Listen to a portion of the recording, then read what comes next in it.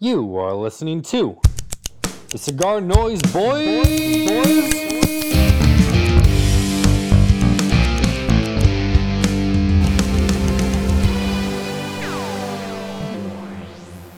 My mother was a tailor. She sewed my new blue jeans. My father was a gambling man down in New Orleans. Oh my God. Yikes. I should have technically pronounced New Orleans to rhyme with jeans. Nolans. That's how you say it. Yeah. I have no idea, man. I'm terrible with like. You guys have to get this one. All right. Okay. Now, the only thing a gambler needs is a suitcase and a trunk. And the only time he'll be satisfied is when he's all drunk. It's not Kenny Rogers. No. Wow. That's what I was thinking. House of the Rising Sun, the Animals. Oh, there you go. Never heard of that. No, you got to be kidding me, man. What kind of... First of all, it's Mardi Gras. That's why I picked the song. It's in New Orleans. Good call. Happy Mardi Gras. Pat Tuesday. Do you guys normally celebrate Mardi Gras, or is Mardi Gras celebrated around you? No, I don't. I mean, they have those donuts, wherever you call them, but it's not a big thing up in Wisconsin. What do they call them? Yeah, the store with the like king cakes? No, they're like beignets. I don't know. I think it's like that's French. Beignets. Maybe that's it. Yeah. I don't. It's not a big thing up here, is it? By you, Patrick? Yeah, I mean, I would say that on a general term, Scottsdale likes to party and will find any reason to do so. I can't say that I've ever known of a big, Fat Tuesday Mardi Gras party in the Phoenix area. Now, that said, we do have some, southern restaurants that'll maybe do something special, but I can't say it's like we're not rolling floats down the I-10. So makes sense. What's up, everybody? Cigar Noise Boys here. This week with Patrick Legreed of Half Wheel. Thanks for joining us. My pleasure. Thank you for having me on. So, Patrick, first of all, Tyler said you've met once. Is that true? I was going to say, Patrick, I met you in passing at the 2019 trade show. I was a lot heavier, and I was with Todd McNett from. Yeah. Okay. It was just in passing real quick, and I don't even know if. I'm not sure. I'm pretty sure Todd introduced me, but this was a long time ago. I look a lot different, but that's the only Todd's interaction. Friend, yeah, Todd, he's Impact Force rep. He's based out of Minnesota now, so he does Tatuaje, Foundation, Patina, my father. So Todd's. I just talked to Todd yesterday for about an hour. He's really nice. Well, he's like I say, he's very much missed out here in Phoenix, and is a great guy. Ran a great shop in Churchill's, and I literally cannot say enough good things about Todd. So next time you see him, give him my best, please. I will. Thank you. And Patrick, since you don't know us too well, if Tyler were a cigar nerd, I would be a nerd novice. Okay. So any cigar-related questions probably coming from him, and I'm just going to be on for the ride and ask off-the-wall questions. I can handle it. So you're at is this at your Cigar Mechanic? Now he's a broker, right? Correct. Yeah. So this is Brandon Wells, is okay. Otherwise known as a Cigar Mechanic. He's been a good friend of mine, easily one of my best friends for the last 6, 7, 8 years now. And so in an interesting turn of events, so if I was doing this normally, I would be in my apartment in downtown Phoenix, and I would be out my balcony because unlike 70% of the country, we're not under snow right now. Yeah. And it's actually a really nice day. It's like 65 or something. A little breezy, but there's tons of sunshine to go around. Unfortunately, the building I live in decided to go smoke-free as of January 1st. So I can't smoke cigars there. And so Brandon, again, one of the most genuine people I know. So he built a lounge, like a cigar lounge, onto his house.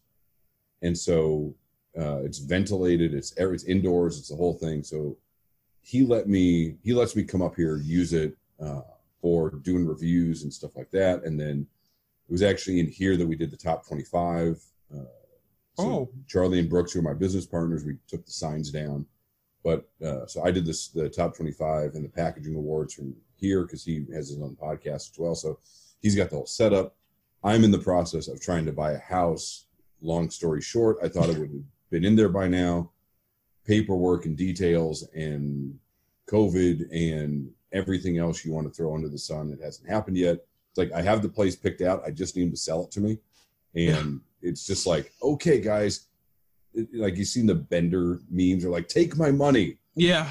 Like I'm literally standing there going, please take my flipping money, sell me this house, and let's just get on with it. So yes, that's sort of the whole long and short of it. Yeah, I should have hit you up or Brandon up too, because he's one of my really good friends is Mo from Patina. And Brandon is I believe his broker out there. But it's correct, yeah.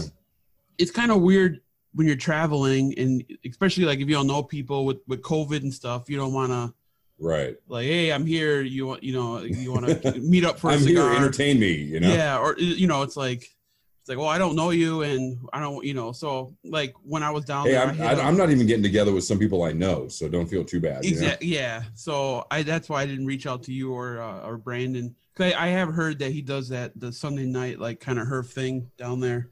Yeah. So it's funny. That's how we actually met. So there's a shop up in North Phoenix that I used to go hang out at before I was sort of doing the half wheel thing. I was writing for another site, and I'd go up there, and it was like my girlfriend at the time worked sort of up there. And so it was kind of convenient to go and hang out there, smoke cigars, get a little work done, whatever. And so Brandon was, as the cigar mechanic name I give away, used to be a mechanic. So he owned his own shop, worked for a few other places. And I remember he came into the shop, and the guy that worked there was our mutual friend. That's how we got to meeting each other. So Brandon says to me, hey, we do this thing every Sunday night called Sunday Night Blues Garage. You should come over. And my initial thought is, I don't play an instrument, nor do I sing. And so, like, I like blues music. Hell, I love blues music. I don't play it. So I said, well, like, and I'm that introvert that's like, you really gotta, you gotta let me warm up to you for a little bit. Yeah. So, and then he goes, so I kind of played it off or whatever. And he goes, oh yeah, like we don't play blues. We listen to the NPR station out here that has blues on at 6:00 on Sunday nights till like 10 or 11. And we just sit in the garage and smoke cigars. And so that's how we got to know each other. And like I say, I would never, like, I don't like using the term best friend or whatever, but he's certainly in my most inner circle of good, close friends. And, it's funny. We were talking the other night. He goes, I was doing, he was doing something either on a podcast or something. He goes, it's crazy to think about, like 8 years ago, we were talking about cigars and you were trying to teach me the difference between this and that and a wrapper and a this and whatever the case may be. He goes, and now I'm sitting here repping them, trying to do the same thing for consumers or retailers or people who work in the store, whatever the case may be. So, yeah, it's really interesting to see how that friendship has developed. And now I'm sitting here mooching in his lounge. So while he's out selling cigars like he should be. Has Phoenix always been this, like, I'm trying to think of like a hot zone? Yeah, like a cigar, like, dude, I hit up I think 6 shops. I hit up Fine Ash, Owl Ear, Cedar Room, Ambassador, Embargo, and I think that's it. And that's just like, that's a tip of the iceberg. I mean, there's 60 more shops. You could spend 2 days doing it. Yeah, absolutely. Has it always been that way? Oh, Big Sticks I hit up Big Sticks. Yep. So I can't give you the always answer because I've only lived here for 11 years. So I moved down here in November 2009.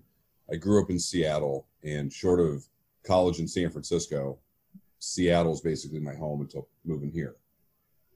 What I can tell you is that, so I used to work in radio and was the director of operations for the Seattle Mariners broadcast network. So I used to come down for spring training and stuff like that for a week.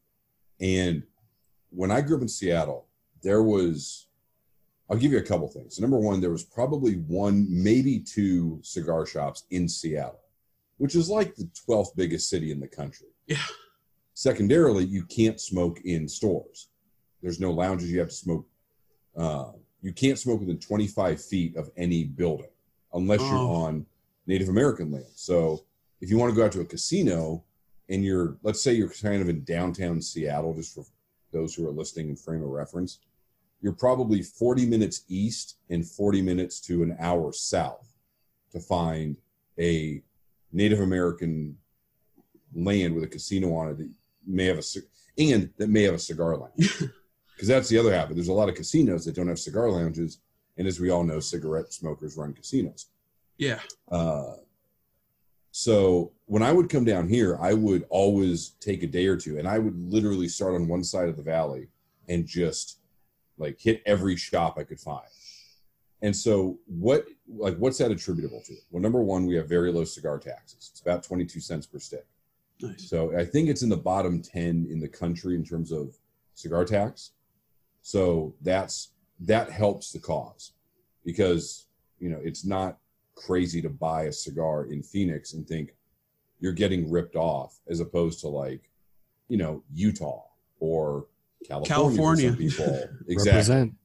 It's, you know, it's not Florida, it's not Texas, it's not Pennsylvania, but it's not that bad. Yeah, we have a 50 cent. We have a 50 cent cap. Right. So that's not bad either. But yeah. Yeah, and so that helps. Secondarily, Phoenix is also a really wide, spread out place. So I think you can make the case to have a lot of cigar shops, because how far do you want to drive to go to a cigar lounge? And so there's that part of it.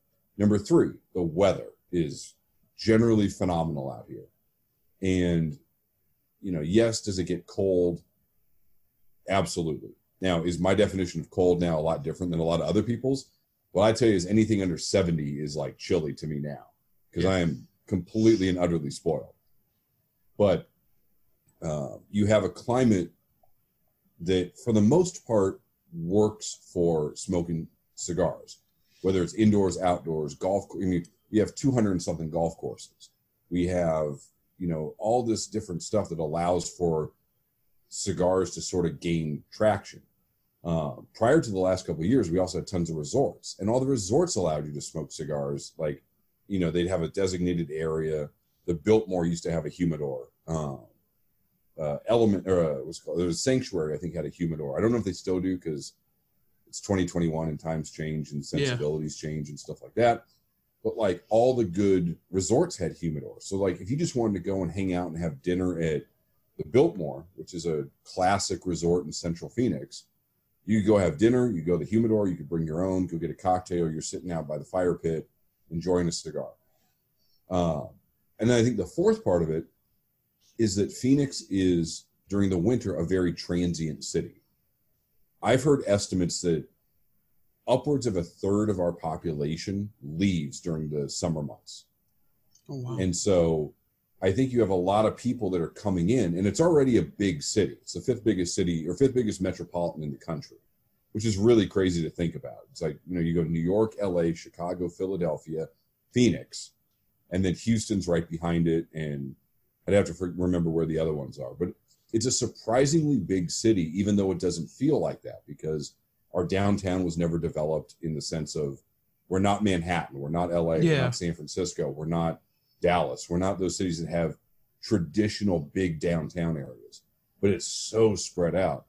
And you have a lot of, you know, we just call them snowbirds, because that's what they are. They come from everywhere.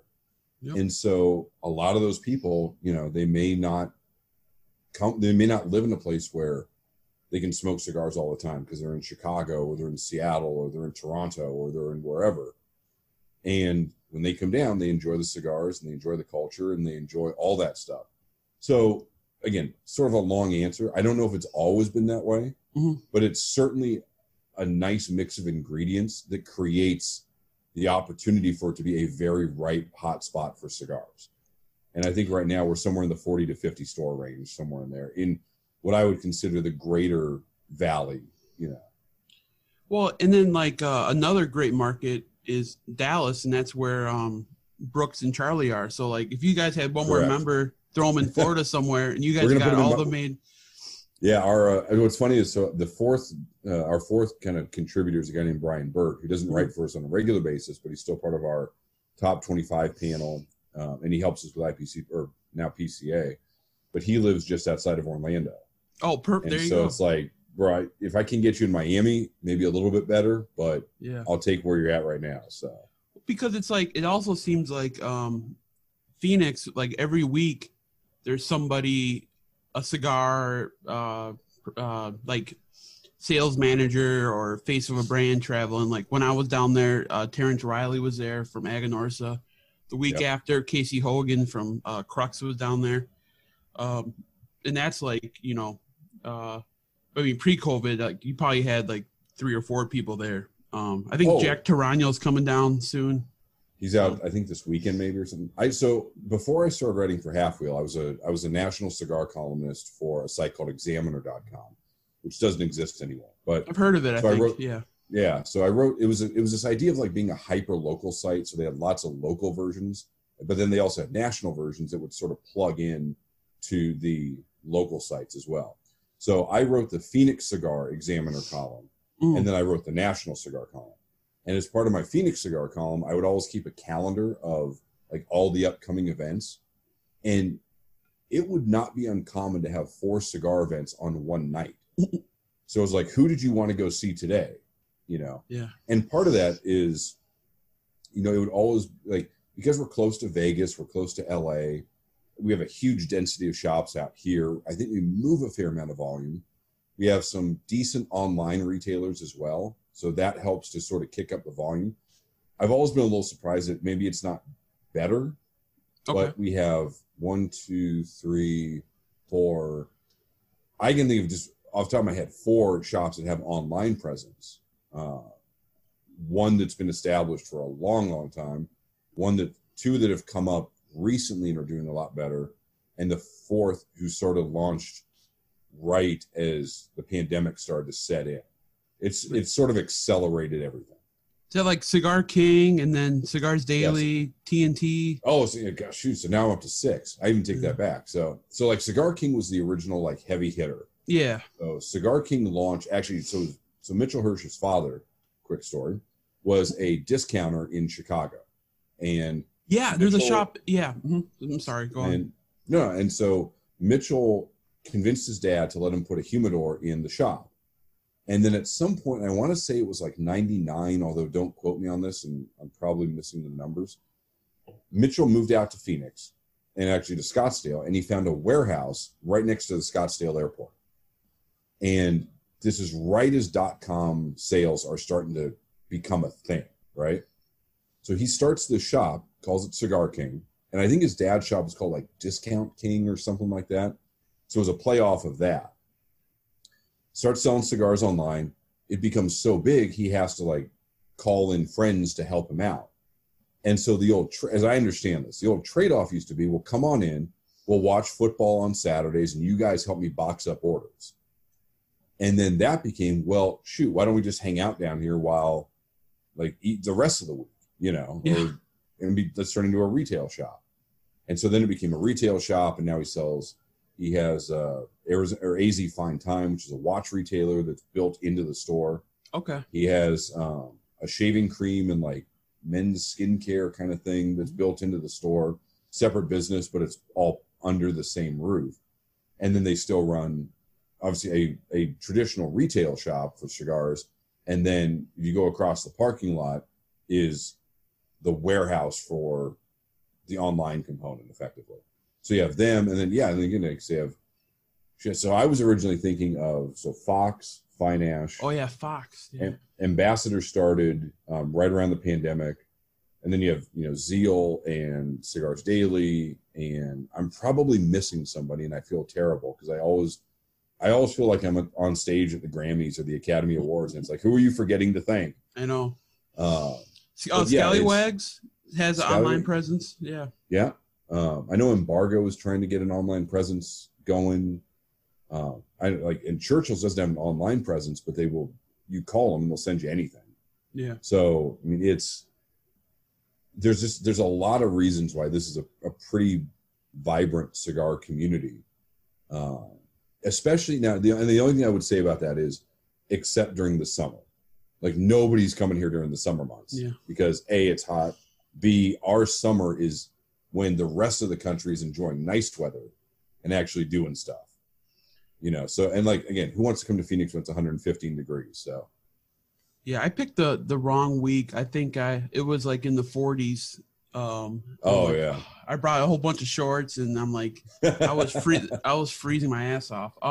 Patrick, are you smoking anything right now? I am. I actually I'm smoking a San Cristobal Revelations. So I don't know. I know this is an audio feed, but I am blessed to have way more cigars than I ever need. So my aunt and uncle usually hit me up for like charitable donations for certain things. And inevitably, when I'm going through a box or a bag or something, I'll go, oh, man, I haven't seen that cigar in forever. And that's just what happened to spur me to pull this one out. So I just finished up a Tatuaje Escaso in the Regio size, and now I'm firing up the War Bear. Oh, nice. Dom, what are you smoking? I'm giving it a second try to the Jason Dumont, the small batch exclusive. I think this is actually my third one, better than the first two by far. So maybe it just needs some time. You guys reviewed that one, right? I think Charlie reviewed it. I'd have to. I'm assuming that was directed to me. Sorry. Yeah, I believe Charlie reviewed it. It's, again, we don't ever speak for each other's reviews. That's one of our big firm policies. So all I can say is that what you read on the site is effectively Half Wheel's view of it.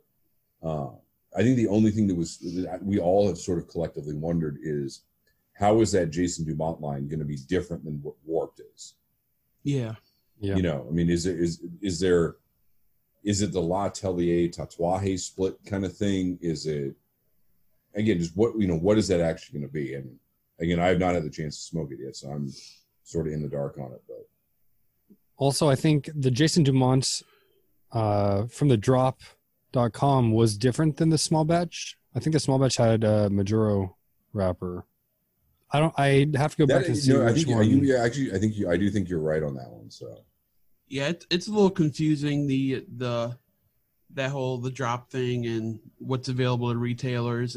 And like originally, Cloud Hopper is different too from Warped. That was his brother, yeah, but now he distributes it. So, but I forgot what he called that one. What that brand's called, it's Cloud Hopper. I forgot what the company name is, and I just totally lost my train of thought when I was asking about cigars. No, and I'll tell you, so one thing, just like people always say, have you smoked this yet? Have you smoked that yet?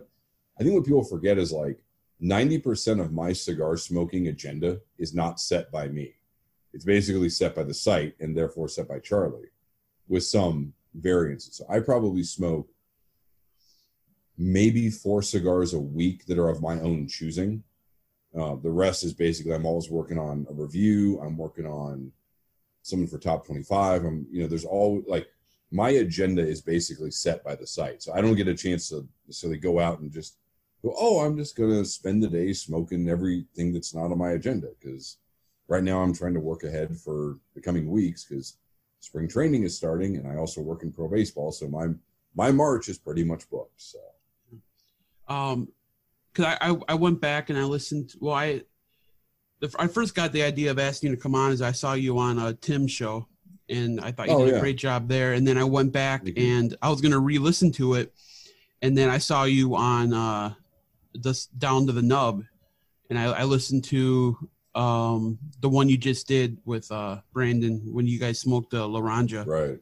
And you said that, you use probably 90% of them are predetermined what you smoke. Dom does reviews for small batch on the blind review. Okay. So that's kind of interesting too. Do you have so you said you do a lot of your reviews now in that area you're at now, right? You don't do many at lounges ever?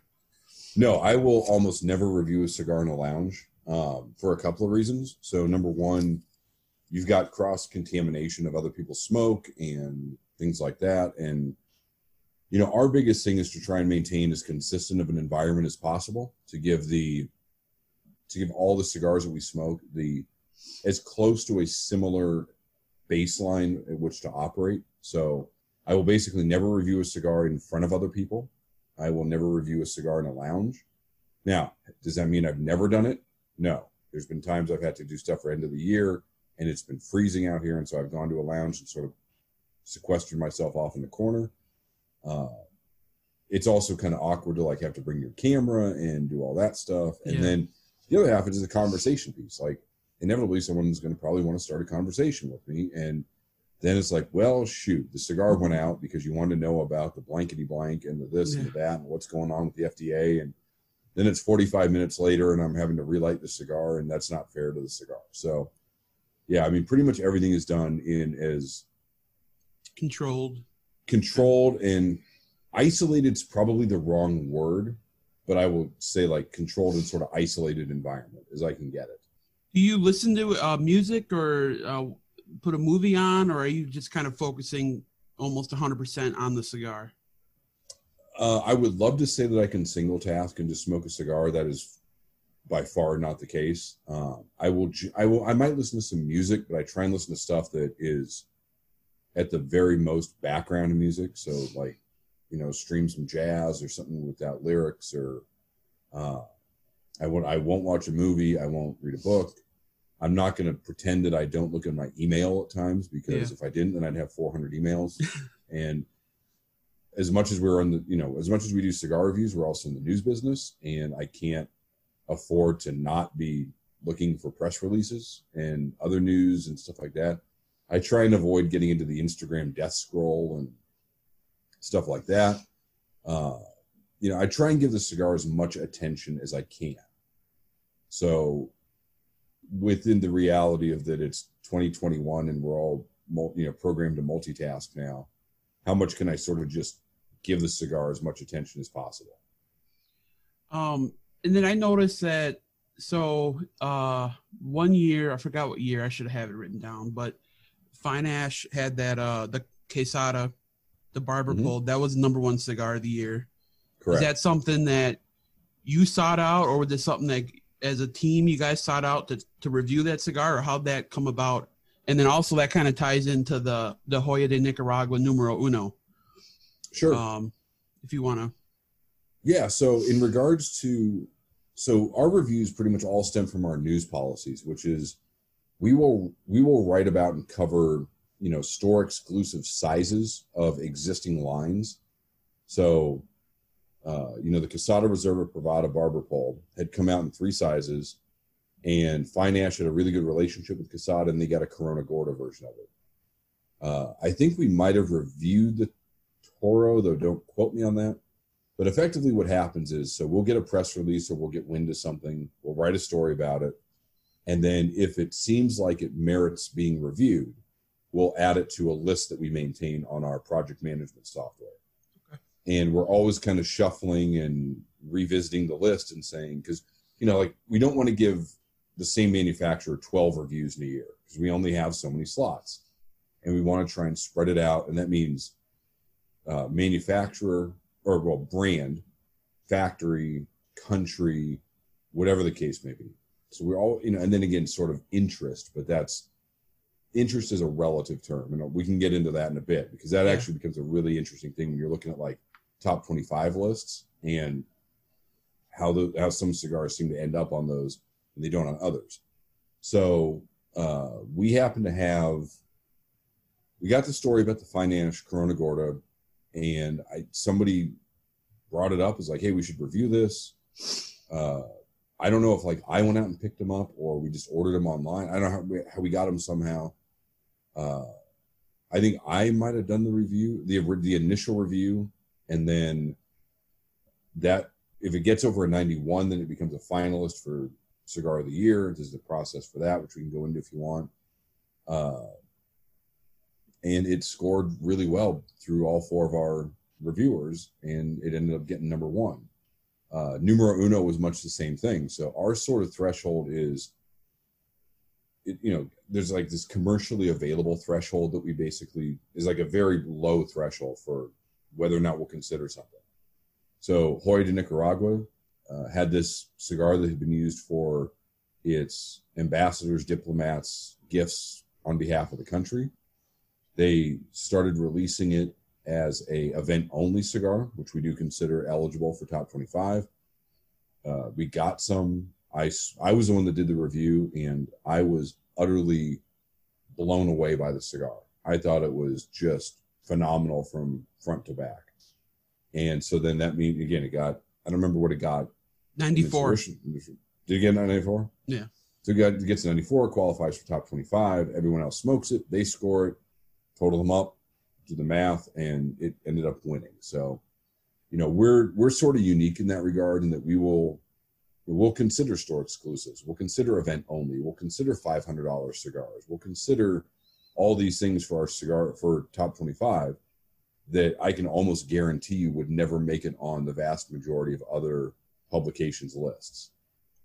Yeah, I agree. If it's a good cigar, it's a good cigar. I don't care, like you guys, I think it was Charlie who made a good point. You guys had 4 Tatuajes on your top 25. It's like some of these lists, they won't have the same brand on there.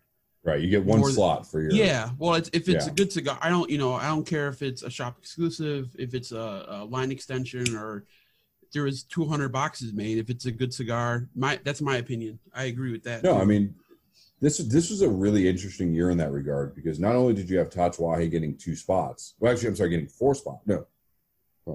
Yeah, 4. Karlov. 1. Yeah. Black Label HC, TAA. No, they got 3. 3. Okay. Yeah. The Karlov, the TAA, the Black Crack, and maybe it was only 3. Right? I believe so. Anyway, I'll look it up. But what was interesting is not only did they get multiple spots, they got 1 and 2, and they got 3 in the top 10. So and Charlie and I maintain this is like, why would you punish a company for having a great year? Like, why would you do that? And I understand, like, maybe you need to keep your advertisers happy, or you just feel like, well, we want to spread the love around. Look, we're not here to sell cigars. We're here to give objective, educated opinions on what we're seeing and what we're smoking. And you know what? Like, if Tatuaje and my father happen to be just on fire this year, good for them. Because you know what? Like, I can also give you factories that are very well known, that are well known for their tobacco, that didn't put anything on the top 25 this year. And maybe had one that was even eligible for top 25 out of the 32 cigars, I think, that qualified.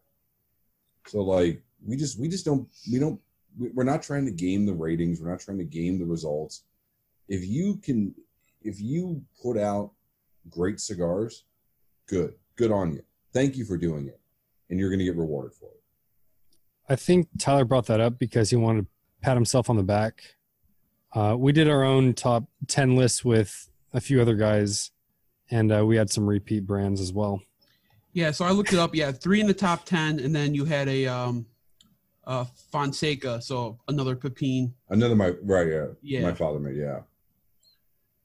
It's always like you do so much when you're getting into the writing that you're, between writing and photographs and walking through doing our rehearsals for the live shows and everything. It's like, by the time you're done with with the Friday live show, the top 25, it's just like every piece of information in your brain just like starts oozing out your ears. You're just like, I don't want to think about this anymore, because it's been nothing but everything I've thought about for the last, 4 weeks. So for the top 25 article, it may have said in there, I know for your individual reviews, you'll list the number of cigars smoked for that review. Right.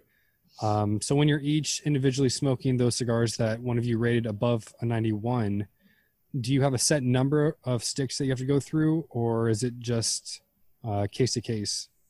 So it's one per person if you were not the original reviewer of it. So okay. We always are trying to refine our process. And so a couple of years ago, we made the change to try and get, if a cigar gets a 91, the other people who didn't do the actual review are supposed to smoke it within about a month of the review. Because what we were finding is that, so let's say that cigar X gets, a 91 or 92 in January. And either we're slow sourcing more of them, or there's just not a deadline, or whatever the case may be. So let's just say I don't happen to get around to cigar X until November. Well, now that cigar's got 10 months of age sitting on it. So it's not the same cigar that the person who smoked it originally got. So that's something that we refined. It's also to try and lighten our load at the end of the year, because when I talk about going to smoke cigars at lounges, a couple of years it was like, okay, I've got 6 I got to get through in the next 2 days. And so I'm going to, and it's 35 degrees outside or whatever. I mean, like I say, anything under 70 feels like the back of the refrigerator to me. But so that was that was a twofold change. I think it's produced much better results, because now we're all getting a much closer experience to what the person who actually smoked the cigar got. It's got to feel really like rewarding that, you have this event only cigar, you rate it high, the other guys on the team rate it high, it's your number one. And then because of you guys, it's now available to everybody. I mean, that's got to be a really cool feeling, Oh, absolutely. I mean, I think the one, and I don't remember how it placed on the top 25, but the one that really sticks out was a Vega Fina, I think it was a Siete Años Reserva, something or other. So Vega Fina is part of the Altadis Imperial portfolio, but it doesn't usually see a lot of U.S. releases. But we have a really good relationship with the Spanish distributor, because it tends to do well in Spain and Germany and kind of Western Europe.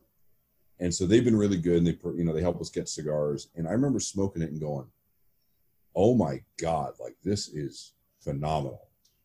And I don't remember what time of year it was. We can call it October or whatever.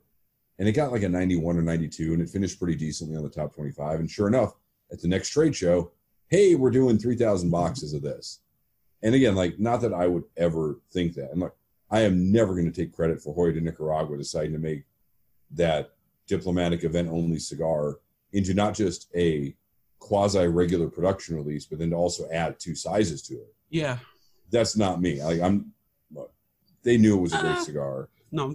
But I think it's interesting to say, because what you have to remember too is that there are people in factories, master blenders, production teams, who may have never, ever been to the United States. They're trying to guess what's going to work with the American market. And sometimes it works and sometimes it doesn't. And then every once in a while you'll find something that's like, oh yeah, we made this, we think it's good. And then you get to somebody in the US or wherever, and it's like, oh my God, this is phenomenal. I sort of equate it to like David Hasselhoff singing in Germany. Like, they love him over there. I could take or leave listening to David Hasselhoff sing a song, but for whatever reason, like, the Hoff rules Germany. Don't hassle the Hoff. Yeah, and that's the thing is, you're never sure like what's going to be that one that hits. And sometimes that's in beer, or it's in music, or it's in, it's one of the things, like, people will say, well, how do you go viral? When you're doing a social media post, how you go viral? You throw 100 things against the wall and you see what sticks, because if there was a formula, everyone would do it right now. But for some reason, something's going to resonate with somebody.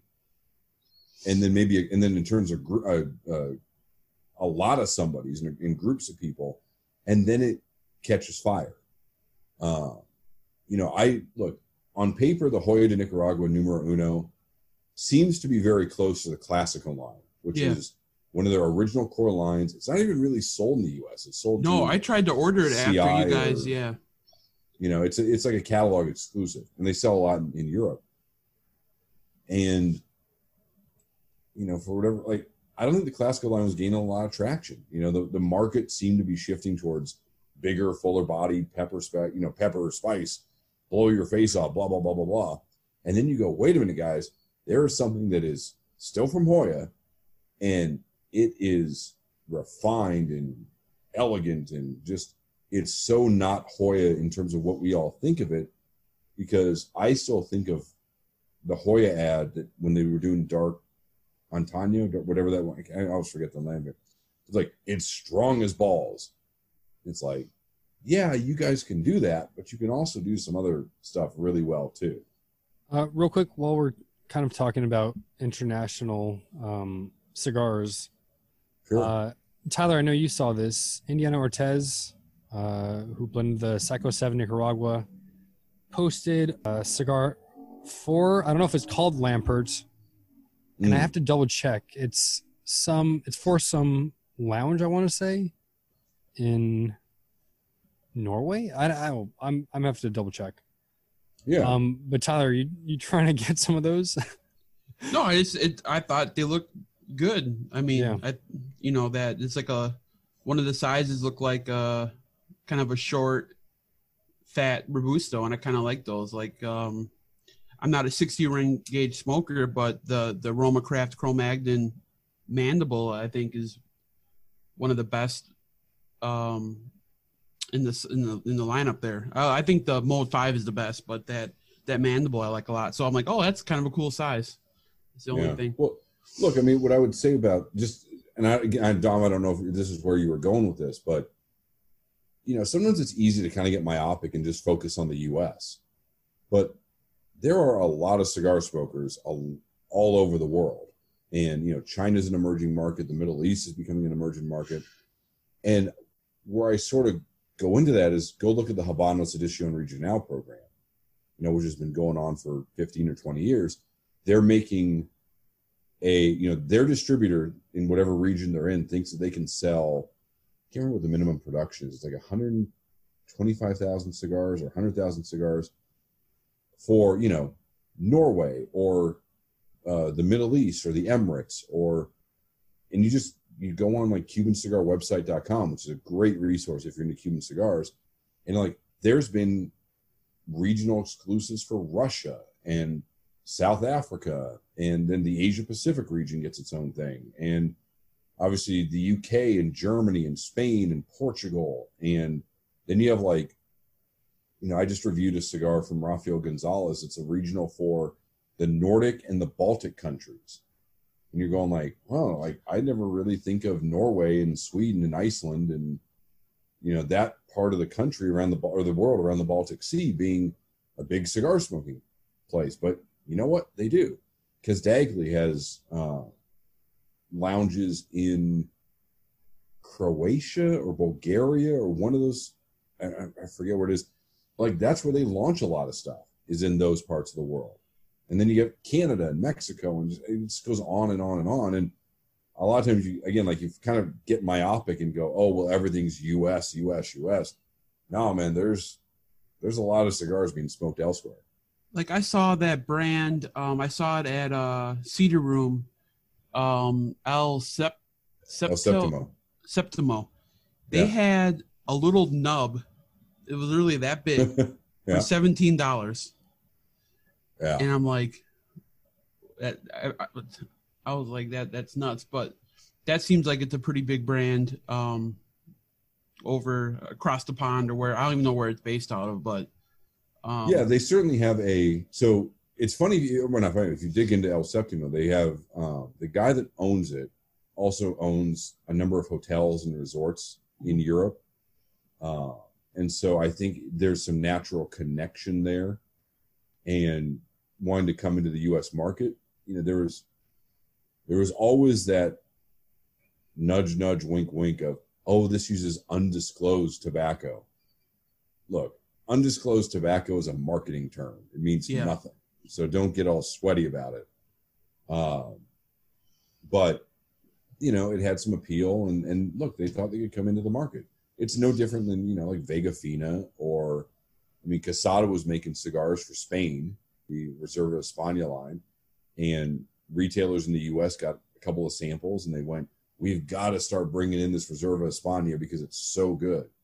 And then it blew up to the point where retailers were getting to make their own size of it as a store exclusive.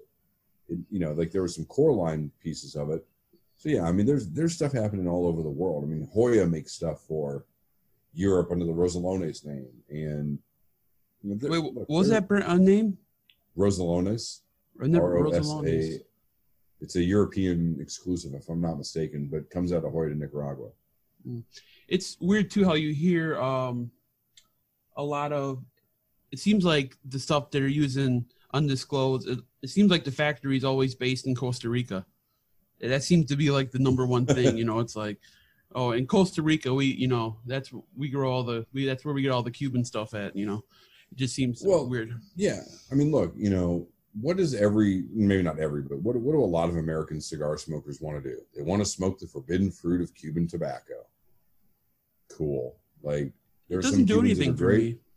Yeah, look, I always equate it to, Cuban tobacco is a key on a piano, or, a set of keys on the piano. They have a flavor profile. Cuba can make great cigars. They can punch at whatever weight class you want to put them at, in terms of like, give me the best of Cuba, the best of the Dominican, the best of Honduras, the best of Nicaragua. They are right there. There's no doubt about that. The question is, okay, so what happens after you get out of that top tier? Are you really then competing on the day-to-day basis?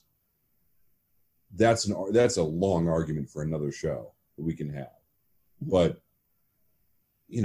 again, like there's a lot of this, everybody wants what they can't have, right?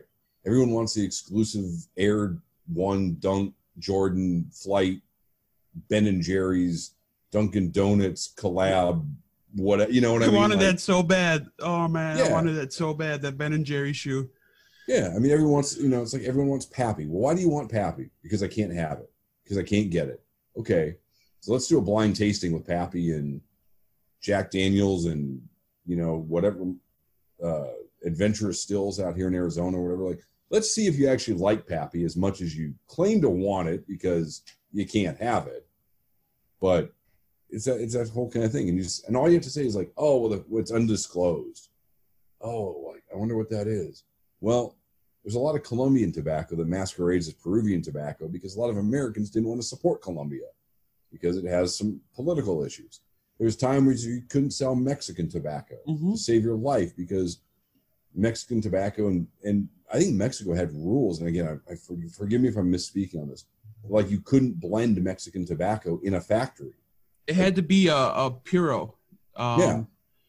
That's what Miguel Shodell told us, like the Te Amo. Remember that, Dom? When we had it all had to be puros. So like, yeah, that creates sort of a, that really limits what you can do with a certain variety of tobacco.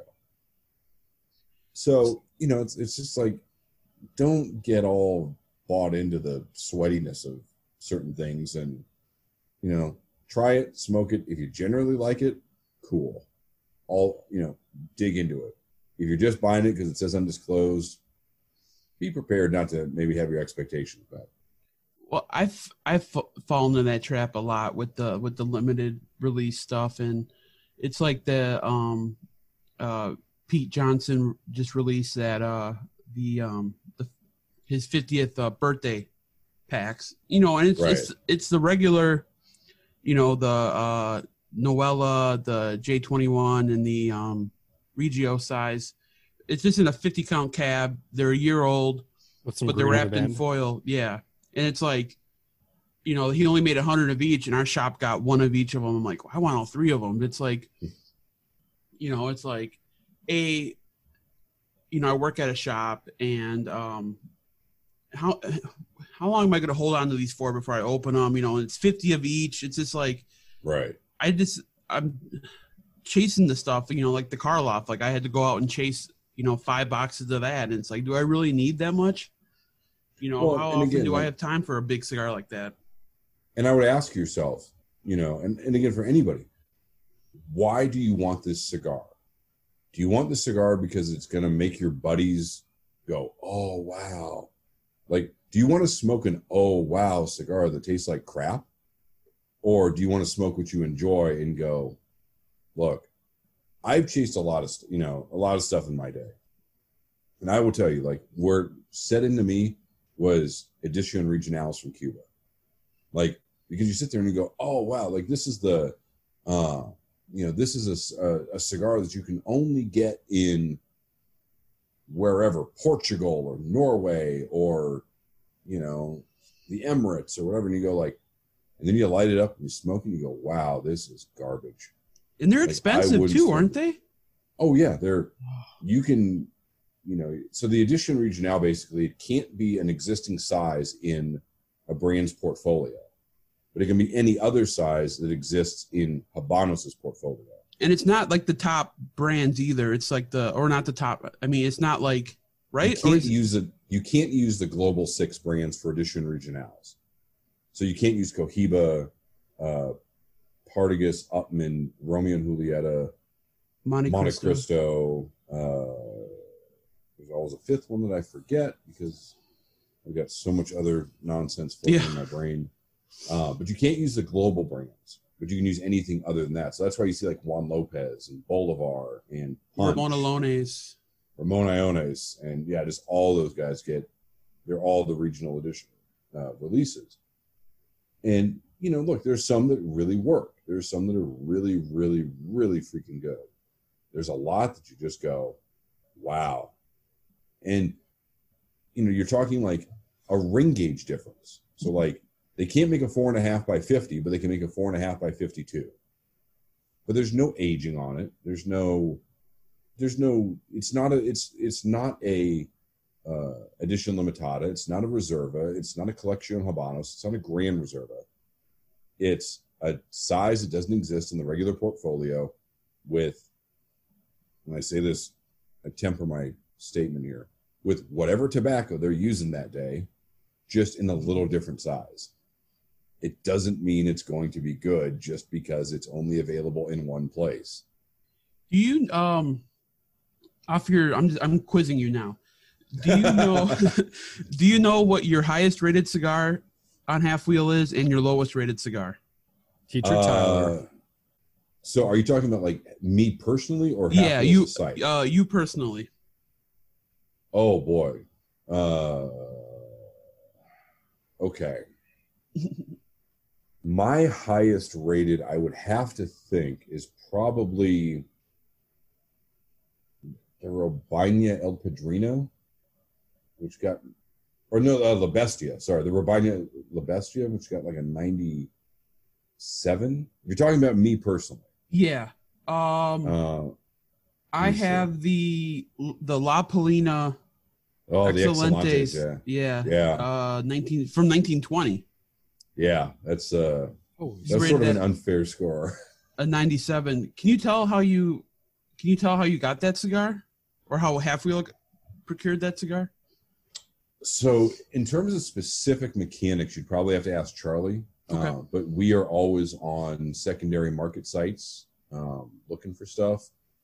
We are politely shameless in terms of asking about things, and like I never want to say like we just say, hey, can you send us this, because that's something that we've actually stopped doing. Is we actually don't really review samples sent to us by manufacturers anymore. We made a policy a couple of years ago where we don't review trade show samples anymore. That's a good policy, I think. We now that said, we also have this thing called Holy Grail Week, which is the first week of every year where we review the really rare, the really, I don't like the term unicorn cigars, but effectively stuff that's, that's just not on the everyday radar for people. Was that part of the Holy Grail Week, that La Plina? Yeah, it was. So it was, we sort of have an ongoing conversation throughout the year. And when I say conversation, I mean like through our project management software, where something will come up and you go, oh, it'd be really interesting to review that.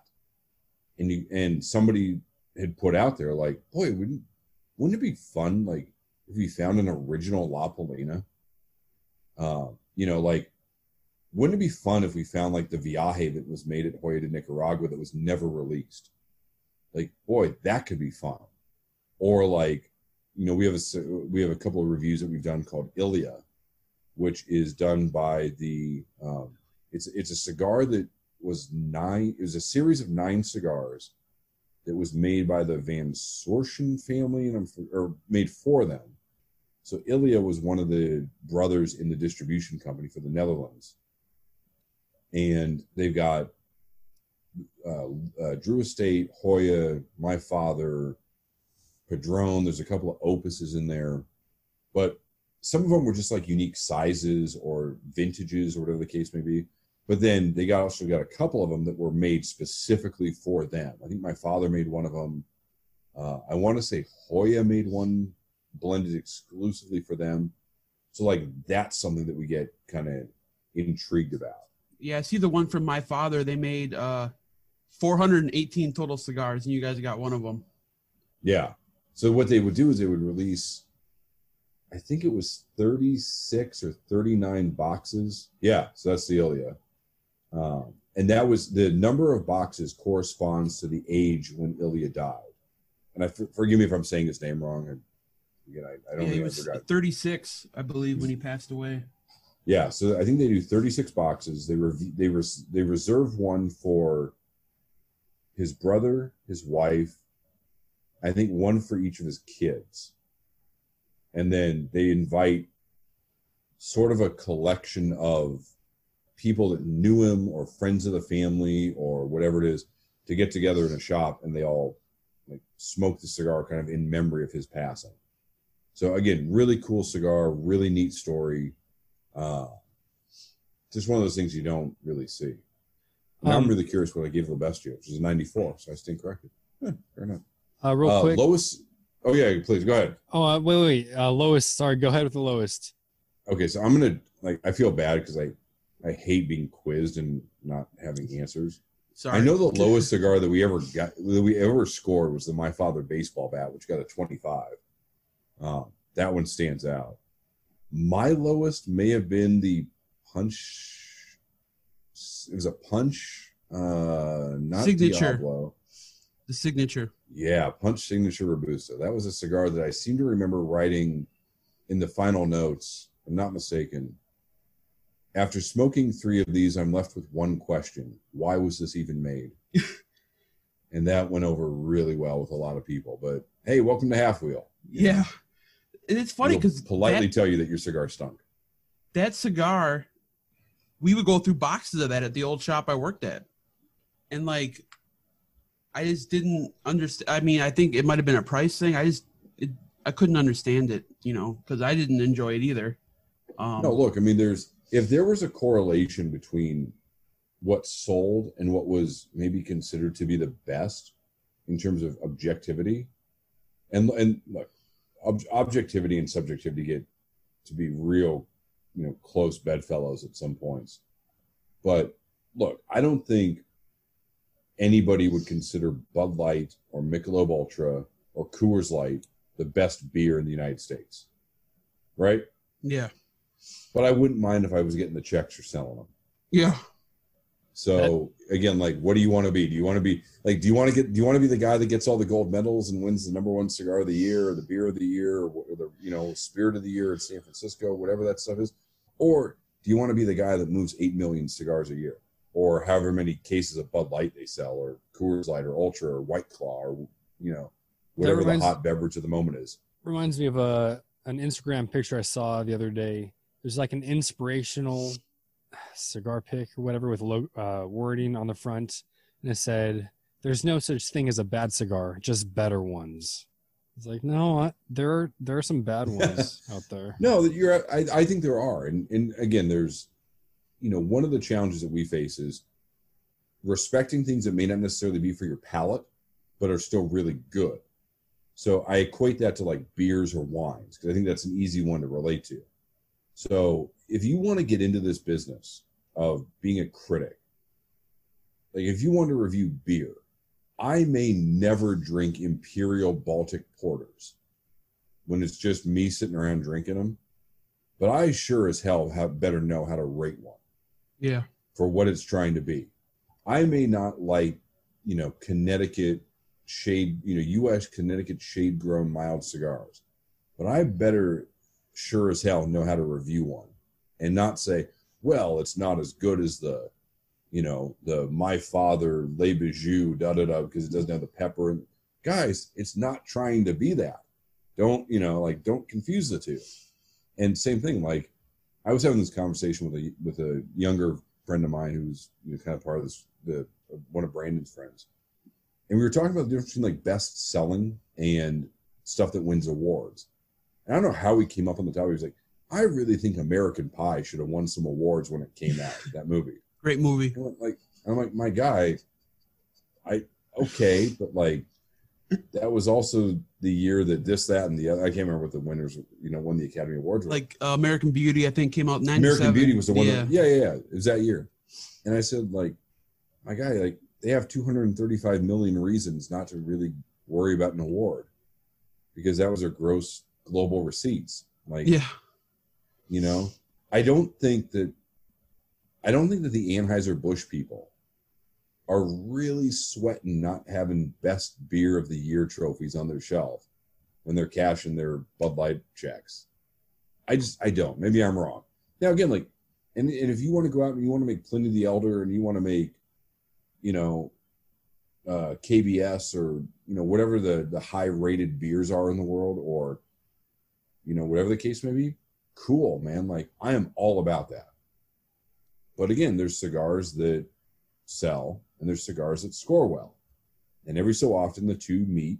And, I think that was what we've seen on other sites where they separate their top 25 lists or their year-end lists into like, okay, here's the regular production stuff that scored really well. Here's the limited stuff that we think is really good, but it's not what we're going to call the best cigar of the year because there was 2,000 boxes of it or whatever the case was. Real quick, before we forget, I'd like to give our sponsor a shout out, Cigar Noise, led by fearless Dave West. He is abroad right now, but still doing stuff for Small Batch, all the writing. Thanks, Dave. Hope you're back stateside soon. Can you talk about how you linked up with Charlie and Brooks? If you Yeah. Okay, cool. So you would want to go back to about June of 2011. So I was living in Phoenix. I was writing for Examiner.com, which is no longer around, and I was writing for Cigar Snob magazine. And so I had gotten to know Charlie and Brooks mainly because I was following them on, I was reading their work, and was really impressed with both what they were both doing. So at the trade show of 2011, Brooks and Charlie had a meal, if I'm not mistaken, at the Cheesecake Factory in the Venetian, which if you've been to the Venetian, you know exactly what I'm talking about. And I was not part of that conversation. So the conversation basically went, hey, Brooks, you take really good photos and you smoke really good rare cigars and you do these really nice reviews. Well, hey, Charlie, you cover the news aspect of the business and you're really good at getting stories and getting people to talk to you and stuff like that. We should combine our sites because then, what was lacking was, and this is the motto of Half Wheel. We want to be the site that we want to read. And we're all cigar, call it cigar nerds, geeks, enthusiasts, people that just like to do a little bit deeper dive into things. That's what unifies the three of us. And so Brooks had SmokingStogie.com, which was rare cigars, great photography, really, kind of interesting tasting notes and stuff like that. Charlie had the Cigar Feed, which was based off of the sites that were covering Apple at the time. So like 9 to 5, Mac 9 to 5, whatever the site was. And sort of taking that approach to trying to cover a particular company, but to extend it to the industry. So then they started working on that, on bringing their two sites together. And somewhere along the way, they realized that if they wanted to make this work, they needed a third person who had both the interest in cigars, the ability to write, the ability to take photos, the schedule to allow for being on call sort of during the day and whatnot. And I jokingly say I was like the 17th alternate to be called. But at some point I got an email from Brooks, I think it was, of, hey, are you available for a phone call at some point in time? And I think it was like November of 2011. And I said, sure, like, here's my number, call me. And so phone rings and it's Charlie and Brooks.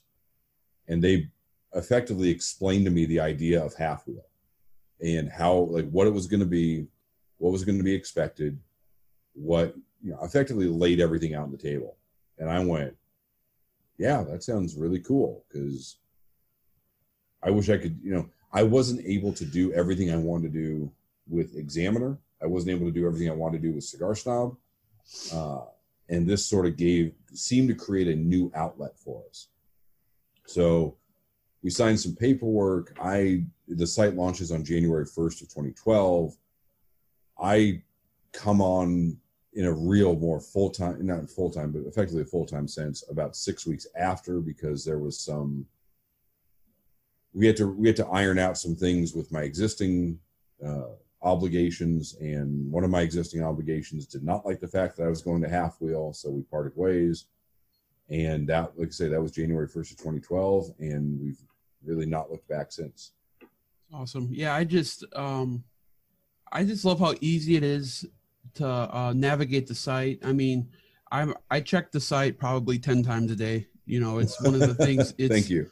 Yeah, we all appreciate the page views. Thank you very kindly. Yeah, and it's also too, like, I go back and I read old reviews and old editorials, and it's for a retailer, it's a fucking wealth of knowledge. And I love how you go deep into, like, I love the introduction. I love the bullet points, because that's like the stuff I love to hear. Sure, thank you. And that's the thing with Wisconsin. It's not a super heavy cigar market. There's a smoking ban. It's shitty 11 months of the year. So,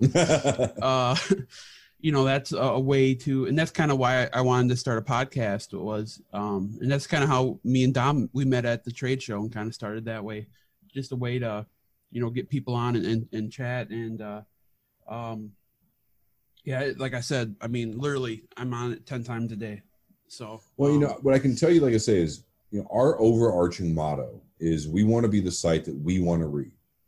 Effectively, we write for ourselves, and we just happen to have a couple 100,000 or whatever our current number is of people that just like to follow along with that. What was really interesting with the start of Half Wheel is that it sort of came about at the same time as social media was really taking off as a methodology for manufacturers and brand owners to communicate with various constituents within the industry, whether it be consumers or retailers. And I remember having a conversation with a sales rep based in Phoenix, who unfortunately is no longer with us, but he said to me, like, the only reason he ever signed up for Facebook was because that was the only way he could keep up with what his brands were doing. Because he'd go into shops and they were like, the retailer was asking him about stuff. Yep. Because cigar brand X had posted about it on their Facebook or their Instagram or whatever that day. And we were sort of an extension of that. As I like to say to people, we hope that you will take a little bit of your breakfast, lunch, and dinner time to stop by Half Wheel and see what's going on, so you're up to date on the world. And if that's not possible, subscribe to our newsletter. You go to our website. There's a sign-up box in the upper right-hand corner, and you'll get all the stories from the previous day in your email at 6 a.m. or 6 a.m. Central Time. And a lot of times it's like, yeah, I'm making my coffee. I'm waiting for my toast to toast or whatever. And I go, oh, okay, well, oh, look, there's a smoking ban that's in the next town over. Or, oh, wow, the FDA did this. Or cigar company X is doing this or that, or whatever the case may be. I mean, we want to give people a reason to come back to the site, because unfortunately, one of the biggest, the 800-pound elephant, or I guess more than 800 pounds, but, the elephant in the room, publishes one story a day, effectively, maybe two. And so we wanted to just give light to as much of the cigar industry as we can, give you a reason to come back, because I was always amazed at, like, how can there only be one story a day? Yeah. You know, like that's not feasible. And we just sort of broke the mold on that. So that's what we do. And at the end of the day, if there's ever a question that comes up about, should we write about this? Should we talk about this? Whatever. The three of us hop in a conference call, and it's, would we want to read this if we were not on this side of the computer screen? And I also like some of the stuff you guys been doing with the YouTube channel. I think you do a really good job with your lighter reviews. I watch all those. Thank you. I read them and I watch the lighter reviews. I say thank you very much, because I'm always nervous as heck about those. No, they're good, and I like that you do all kinds of from the $10 everyday carry lighter to the new DuPont. And then I saw the review, and I have the and I always forget the name, but I have the Extreme DuPont, and then they came out with the dual flame, and then you had the review wasn't favorable on it, and I told my buddy, I'm like, don't get it. I'm like, Half Wheeled said, don't get it, man. He got it, and he hated it, and it broke right away. And I'm like, what did I tell you, man? I'm like, they're not BSing. They test that lighter for a long time before they do the review. Yeah, I mean, it's, like right now we're doing an extended series on. So one of the questions, all of us get asked basically the same question, which is, what's your favorite cigar? What cigar should I smoke? And then inevitably something of, what's your favorite lighter or cutter or humidor, or I need a humidor. What humidor should I buy? Dom, scratch those off the questions we're asking. No, I'm kidding. No, I'll tell you what I think are the good ones. I'll tell you everything I use. I don't keep secrets, but Charlie does our humidors and humidification reviews. So Brooks does cutters, I do lighters, and like I said, Charlie does humidors, humidification topics. You got the best end of that one, the lighter. Cutters, I like to think so. Brooks gets some really interesting cutters, and I'm glad I say that I don't have to destroy cigars in testing cutters, because some of them are not very good. And, some things that seem like they are great ideas on paper don't actually work in principle or in practice. But so one of the questions that we seemingly always get is, hey, I'm getting into cigars. I need a humidor. I don't want to spend, X to get a blank or whatever. Like, I want to spend about this, and I want to have about this many cigars. So Charlie just started a series that he's going to be running over the next, I think, 3 to 4 months, of what is the humidor that looks like what we generally consider as humidors, that can hold about 75 cigars and costs no more than $175.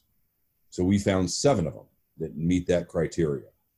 And so the next, I know we were talking about this today during our meeting, and kind of how these are going to play out, but it's basically every 2 to 3 weeks, there'll be a new humidor that gets reviewed.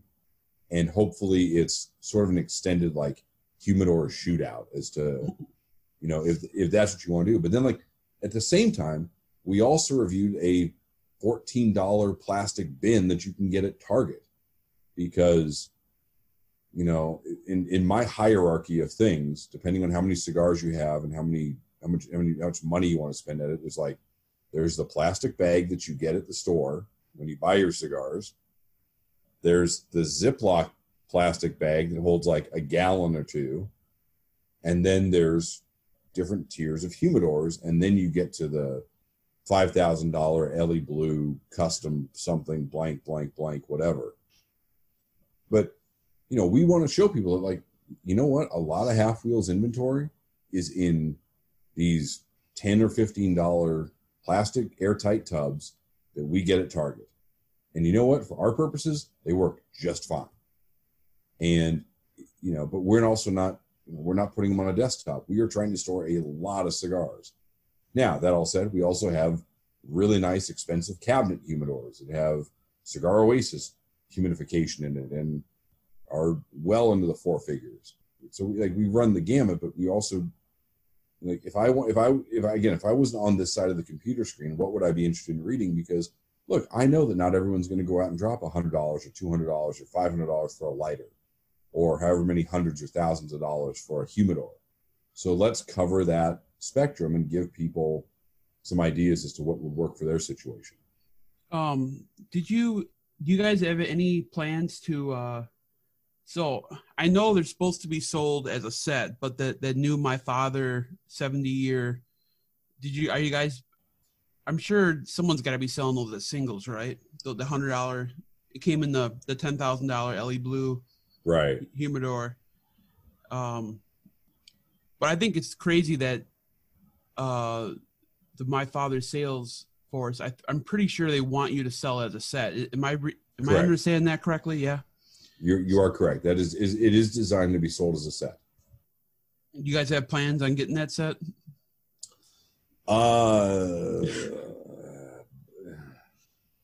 I would say yes to probably both of your questions, which is, are we trying to find singles? Yes. Would we consider buying the entire thing? Yes. Perfect. Thank you. So, again, I do not have a definitive answer for you at the moment. No, that's exactly what I was looking for. Thank you. But I mean, that's a tough question. The answer is yes to both. So, Patrick, we are at the 1 hour mark. So if you do have another engagement, just give us a heads up. No, I'm good for a bit. I just Cool. literally my engagement for the rest of the night is smoking more cigars. So, Oh, perfect. Not too bad. We have a new segment. I'm not sure how long we can beat it before it dies, but you mentioned earlier you don't like the word unicorn, so you can't choose that. But what word would you like to delete from the cigar industry? oh boy. I could go first if you. Yeah, please go. Yeah, go for it. So me and Dom kind of have different opinions on the direction we want to go with the podcast. You know, we do a lot of different, like, this is more like a straightforward kind of like interview where I get to nerd out and ask somebody who knows a lot more than me all these different questions. And then we also do episodes where, like you saw, like we had Rudy on and Danny, where that was an interview, but it was kind of like a herf. Sure. I don't like that term. That one was more of an interview. Okay. But I'm not a big fan of the word herf. I don't know. Okay. It's just like the herfador, let's do a herf online. I'm not a fan of the word herf. To be clear, Tyler, I dislike it as well, but I still use it. Well, what's another word that we could use? Just a BS session or just shooting the shit? I mean, what's herf? Where did that even come from? Is that like a hit up Google. Yeah. I was gonna say, like, type Google. Yeah, or like, is it like I don't know. But Dom, do you have a word this week that you would? Well, no, I mean, I don't know if we can come up with a new word every week. What I say last week was thirds, just to mix things up. So to see how reviews would look if there wasn't that criteria that people stuck by. No, I think that's fair. I think the third idea is it's a convenient one, but it's not one that necessarily translates into actual cigars, because sometimes you're going to get a cigar that, you know, is very consistent in the first half, and then it does a whole bunch of stuff in the second half. Or you're smoking the El Septimo, I don't know, nub. Oh, believe me, like, we do some like 4-inch cigars every once in a while. It's like puff, puff, puff. Well, that's the first third. Puff, puff, puff. That's the second third. Yeah. You know, you're 9 puffs in and you're going, well, thankfully it's divisible by 3. Apparently the origin of the word herf has been lost to history, says one of our fine sponsors. So I don't have a great answer for that. As far as, like, God, what would I, you know, as somebody who deals in words a lot, both, you know, from writing and doing voiceover and stuff like that, there's a lot of words I hate, or misuses of words I hate. In the cigar industry, I don't know if there's one that really, like, that gets to me. I know Charlie's not a fan of the word collaboration, because a lot of times the term collaboration gets misused for No, you're a brand owner and you're a customer of a factory. Yeah. I've never liked the word log in referring to a cigar. Like, and again, you see it in one particular publication, this log of a cigar is like, yeah, like you used up log 100 times. I'm kind of done with that one. I'm not a fan of calling cigars other words besides cigar, like stick. This is a good stick. Yardgar, stogie. I had a manufacturer tell me they could never understand why somebody would refer to it as a stick. And I was like, I said that earlier in the podcast. Did you? Yeah. Yeah, I remember it. Edit that out, Dom. God, I'm trying to think. Thank you. Else would I don't know if there's anything that really, like in terms of specific words, I don't think there's anything that really gets me. I think if anything, it's I get frustrated with like mispronunciations and stuff. Agranosa or Agranosa. Croliolo, Olivia, Series 5, Robusto. That one gets me. See, Patrick, I gotta know this. What is your weakness here? Because okay, you take good photography. You're a good writer. You got like the most professional voice. I hate my voice. I mispronounce everything. I can't write. It's like, do you have a weakness in regards to, is there something that you could work on in cigar? Like there's a lot of shit I could work on. For me, it's pronouncing words right, and. Oh, yep. Yeah. I would look, I think the role that we have as journalists and as reviewers is to be translators. That's the role of a good journalist, is to take the complex or the unfamiliar and make it understandable to those who do not understand what it is. So I think, that is always the overarching goal of getting better at what I do, whether that's making my sentences more, making them tighter and shorter and more single thought to, I get on Charlie about this all the time. It's like, you have to remember that something may taste a certain way to you, but the rest of the world has probably never tasted that. And you can be specific, and that's fine to a point. And the case being, so I grew up in Seattle. I lived there till I was 29-ish, till November 2009. Or no, I guess it was a little over 30 before I moved down here to Phoenix. And I don't know if you guys know who Mario Batali is, but Celebrity Chef, Food Network, really kind of well-known guy if you know that stuff. So Mario Batali's dad was an engineer at Boeing, which, makes airplanes. So he retires. He opens a salami shop in Pioneer Square, which is sort of the south of downtown area of Seattle. If it's not Boeing, I'm not going. There you go. I work at an airline. Okay, there you go. So he had this particular type of salami that had like orange peel or orange zest in it or something. And like, if you had like really good salami, it's got that fatty, oily, it's not meaty like a steak is, but there's still some meatiness. And I remember having a cigar going like, oh my God, that's that flavor. It's orange and it's fatty and oily and meaty. But and I can say that. I said, well, it tastes just like this salami from a place called Salumi up in Seattle. Like 99% of the people, look, a cigar may taste like my grandmother's spaghetti sauce.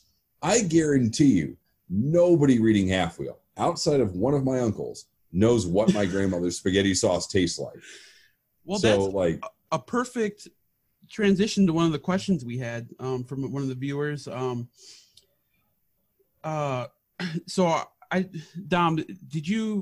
should I just read it off, or can you form it in a better way? Oh yeah. This listener said he loves the news articles that Half Wheel puts out. But there are sometimes criticisms based on certain notes on the blind reviews. So how do you guys, and you already mentioned that it's done individually. So do you react? Do you comment to one another? How does that process go? Well, I guess you kind of answered that a little bit, right? Yeah, I kind of did. So I can tell you, like, our editing process, which is probably the worst part of Half Wheel, if I'm being totally honest, is that we have way too many typos for my liking. Because again, my baseline is perfection. Yeah. And it should be perfection, and you get better from there.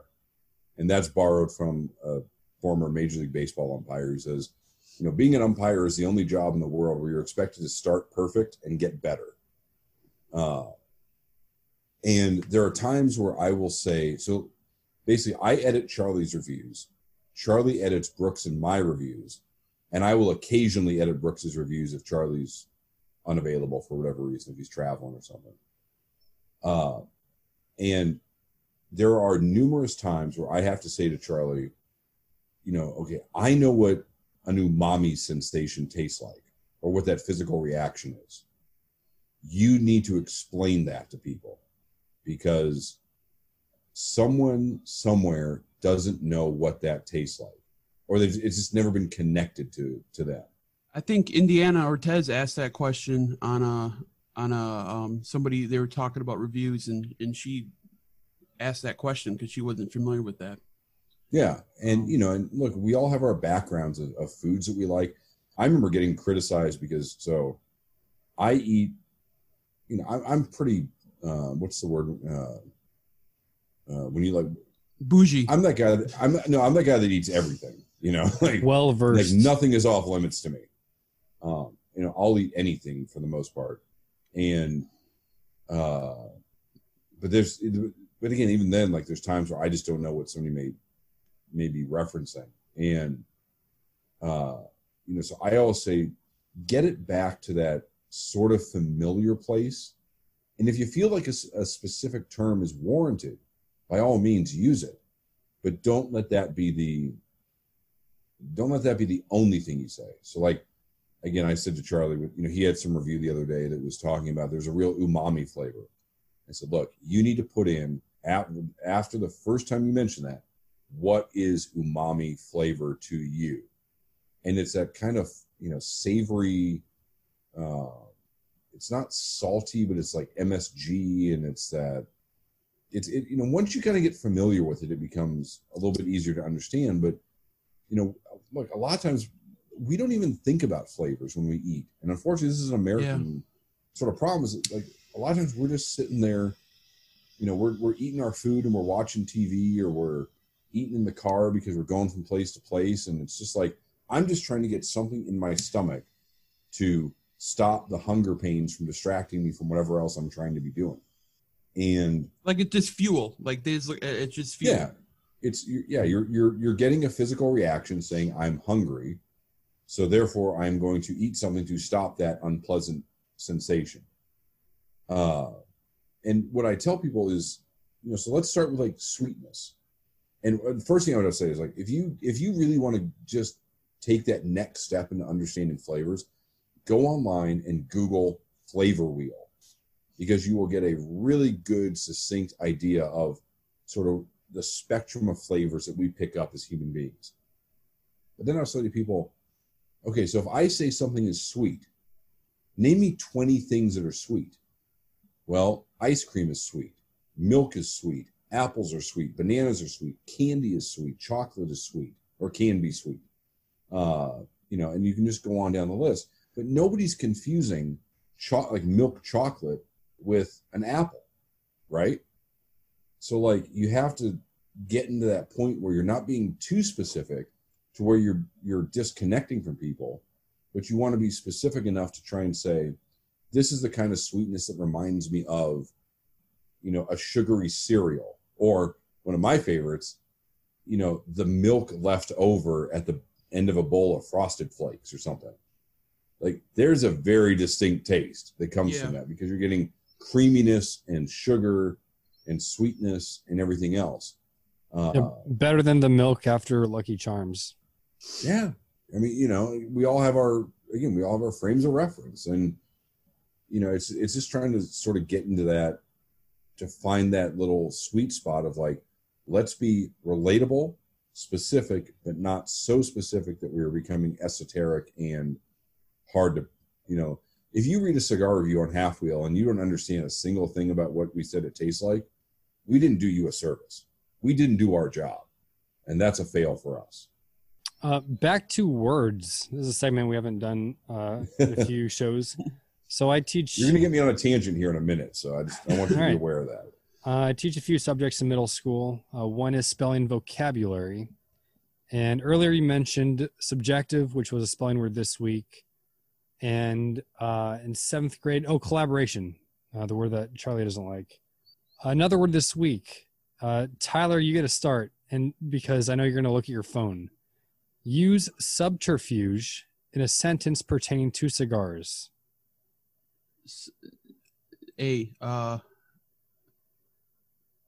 Go. Pass. Come on.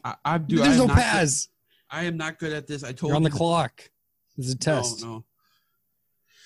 I've never even heard of that word. Subterfuge? No. Okay. Well, I was going to do verisimilitude, but thought subterfuge was easier. Wow, you're throwing out some hard ones there. Yeah. These are 6th grade spelling words. I didn't use verisimilitude until I was in college. So, like, if you were saying that the tobacco broker misled the buyer with subterfuge in order to make enough the tobacco broker mislabeled the tobacco he sold to the company owner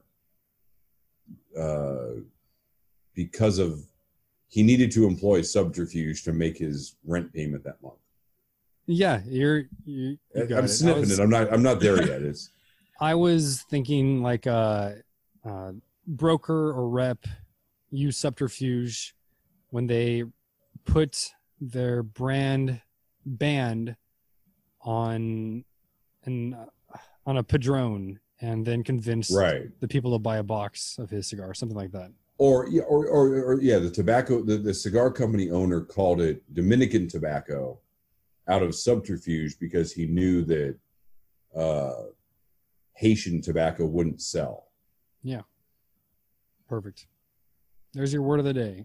Ugh, I can't even spell that. So for you, the real hard part is when you get subterfuge confused with centrifuge. Oh, God. It's like a nuclear reactor term, isn't it? The center cannot hold. Patrick, earlier you had mentioned you have to kind of like, with reviews, you were mentioned like, you may not like something, but you have to be able to, put your, I don't know if bias is the right word or not. Is there a type of cigar or a type of wrapper that you prefer or you don't prefer, or you do and don't like, kind of? Yeah. So I funny you mentioned this. So I really love Mexican San Andreas tobacco. I've come to really like Habano, like Ecuadorian, Nicaraguan Habano. I don't know what it is. There's a certain point at which Honduran tobacco, sort of as a generality, with a certain amount of age on it, becomes really good. Whereas like young Honduran tobacco, or maybe what would be considered typical and okay for commercial release Honduran tobacco, doesn't do it for me. Charlie was reviewing a cigar a month ago, and I was asking him about it, which is something we don't usually do, but I knew he was working on it, and I just wanted to see how the review was coming along. He goes, well, it's got that Patrick level earthiness to it. Like I really love earthy, and that's why I like Mexican San Andreas, and this is an interesting one. So I think good Mexican San Andreas has a bit of a clay note to it, and clay is often used in baseball diamonds, like for the infield dirt. It's a mixture of a lot of things, but usually there's some clay in it. And there's been cigars I've smoked that, as I say this, taste like sliding into second base. And some people just don't like that flavor. Some people hate Olor. Like I'm not a big Olor fan from the Dominican. I think it's good in small doses. I think it's a nice accent note, much the same way that I like Tapatio hot sauce, but I would never just drink a shot glass of it. It's good on my burrito, but it's not necessarily good by itself. I think like U.S. grown Pennsylvania and Connecticut broadleaf can get metallic, and that isn't necessarily something I really get sweaty about. I think broadleaf can go wrong, and when broadleaf goes wrong, it really does not work for my palate. Tyler, what was the one you said tastes like metallic to you? Jalapa tobacco. Mm. I get that a lot with the Tabacalera Pichardo cigars. Oh, okay. So yeah, well, you're talking about aged Honduran and then Habano. So what I thought of immediately was the Aladino vintage. What's it called? Aladino Habano Vintage Selection Rothschild, which was in your top, which is in Half Wheel's top 25. Brooks originally rated a 91, so I could see that was probably up your alley. Yeah, it's Honduran tobacco is really weird. I've yet to figure it out, and I want to go down and like spend some time with the Iroas, because there is something, and I say this about like Asylum 13, Asylum 13, which is an aged Honduran. Honduran tobacco has this like dusty earthiness when it's, it's gone through sort of the normal processing.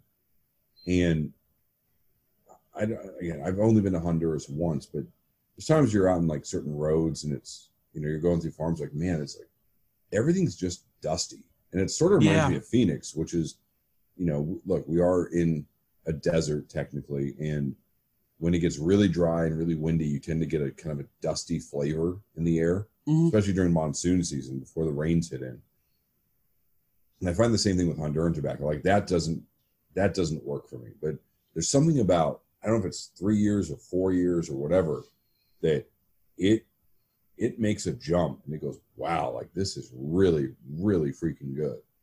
So that was one of the factories I was able to visit was Julio Arroyo's, which I think Charlie went to. I don't know if Brooks went to when they were starting to launch JRE. That was a great experience.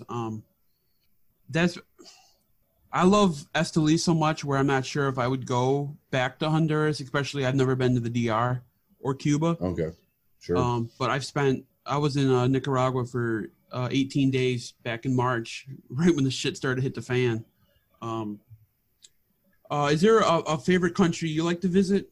Because you guys do a lot of the big show, Pro Cigar, and all the other ones. Is there one that you really look forward to? I look forward to them all for very different reasons. The Dominican is, I mean, if you're talking festivals, the Dominican is probably one of the better organized ones. And I'm going to take Cuba out of the conversation just for a moment, because, Cuba is such a different world for so many reasons. And I've been fortunate to be there 4 or 5 times now. And the nice thing about Cuba is because like my cell phone doesn't work there and internet's kind of spotty, I really feel like I get to sort of be on vacation, even though I know that's not like the correct term to use. Is that, like, Americans don't vacation in Cuba.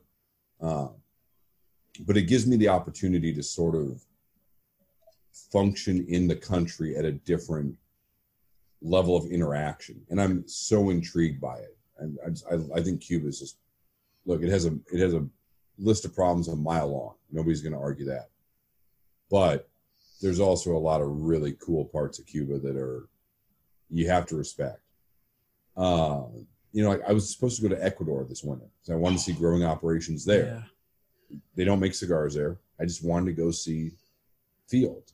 Because, look, I live in downtown Phoenix. I live in, an urban environment. So for me, getting to be out on a field is really, it's for lack of a better word, it's life-giving because you're back in nature. You're back amongst things that are growing. You're really connecting to the soil in a different way that you don't get to do when you're walking around on asphalt or living in a high-rise. So no, I mean, I think all of them have their own unique, merits and appeal. I certainly think in the Dominican, maybe you get it's a tick more developed than like Esteli is, you know, and Esteli has come a long way. So I tend to think maybe on the Dominican, I get a little more full breadth of things. Like I just found out the Caribbean series is going to be in Santo Domingo next year, and knock on wood, I would love to go watch that. And I have friends in Santo Domingo, and there's the Villiger has there's the ABAM factory, which is there. I may try and go watch the Caribbean series and see that factory and kind of do that whole thing. No, I don't necessarily know if I have a favorite amongst them all. I think it's, you know, for me, it's just getting to be somewhere that I'm not, you know, for 49 weeks a year. Yeah. Do you see yourself in Phoenix for the long haul? Would you ever relocate to Texas, or, you know, be by the other guys, or is Phoenix kind of? Well, you talk about buying a house, so you're probably pretty. Yeah, look, I made it well. Look, I never say that anything is going to be the end all be all or the long-term answer. I mean, something could come up, and look, life is an equation, you know, and you've got a whole bunch of things on one side of the equal sign, and that's family, friends, professional opportunities, environment, economics, and then you have the number on the right side of the equal sign. And for me, the goal is always, how do I maximize the number on the right side? Yeah. So, like, I love Seattle, which is where I grew up. I made it till I was about 29, and I said, I got to get out of here because I was just tired of cold and gray and rainy and stuff like that. And I had been fortunate enough to be exposed to Phoenix, which is warm, sunny, baseball, cigars, all this other stuff. It's a pretty good combination for me. I can't say that I would necessarily move to Dallas. Now, that said, if the Texas Rangers called me or the Houston Astros and said, hey, we'd like to pay you X number of dollars per year and to do this and that and the other thing. Yeah, look, I'm not turning it down. There's a point in my life I was ready to move to Miami to go work for the Marlins. You know, I was applying for a job and it didn't happen, and I was ready to pack up and move there.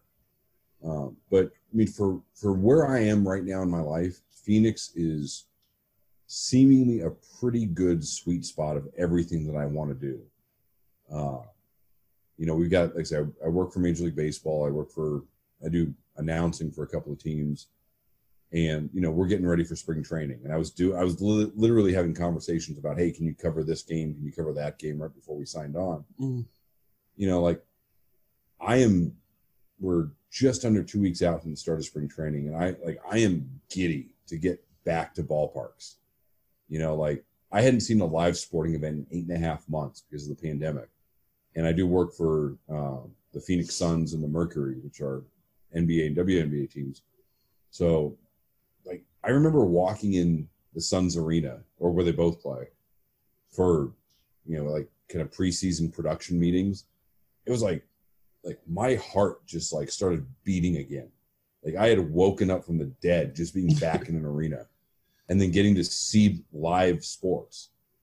You know, and Phoenix is one of the handful of cities in the country that have all 4 pro sports teams. And there's the 4 major teams. You know, we have a USL soccer team, we have WNBA, we have spring training, we have the Arizona Fall League, we have a rookie league, minor league that plays here. So I think it would be really, really tough to get me to go somewhere short of a really, really nice paycheck that was tied into it. Yeah, sounds like the perfect situation. Oh, look, and we all live places because we love it, or there's some reason that we're there. I was, you know, when I was living in Seattle, you know, I would travel a lot and I'd go different places, and I'd always had that thought of like, wow, it's a really nice place to visit. I don't know if I'd want to live there. You know, I remember being in New York City and in Manhattan in particular, because I had a buddy that I went to high school with that was working for Jay-Z's company, Rockaware. And I remember just like walking around Manhattan going, and this is like in the nice time of the year. This wasn't winter. It's going like, man, I don't know. Like, this is fun. Like, there's a lot of stuff happening here, but man, I don't know if I could see myself being here. And I'd come down to Phoenix and go, hey, it's warm. It's sunny. You don't have to shovel snow. Like, we joke about like having tire chains here. Like nobody has tire chains in Phoenix because it's never snows. I remember when I moved down here, it was November of 2009. It was like 75 degrees. And I remember sitting in my apartment going like, this is bizarre. And even to this day, and I've been here for 11 years, like it's February 16th and I'm in, like, I don't even have to look at a jacket, like this doesn't feel right. I'm in my house with a hoodie on, jogging pants, and a electronic fireplace going, it's like, and like I say, anything under 70 degrees now is cold to me. So, and my threshold's about 113 on the other end of it. So, and that's when I start to get really kind of cranky. But, like I like where I live. I'm really happy where I'm at right now. So, Patrick, this is my last question. Back to baseball. So, as Tyler said, we met at the trade show. Was that 17? Yeah, I think. And I took along my housemate at the time.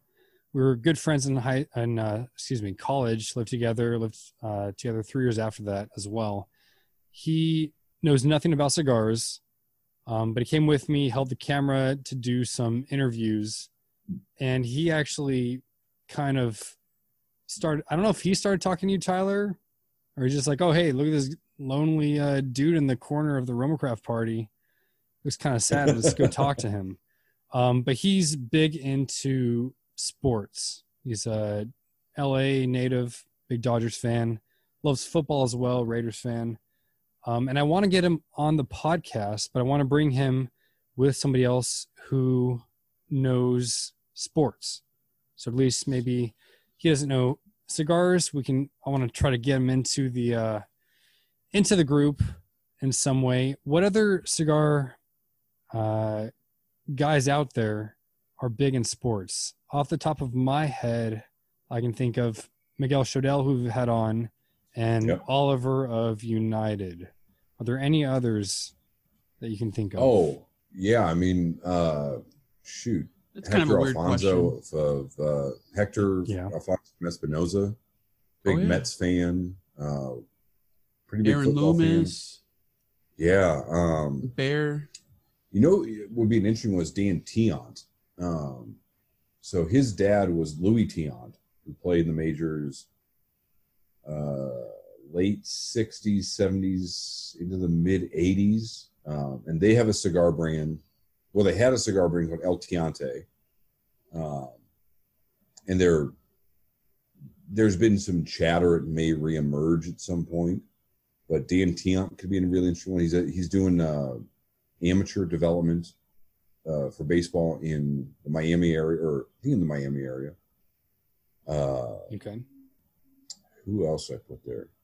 I mean, Orlando Alduque Hernandez has his own cigar line. I don't know how his English is. So that would be an interesting one.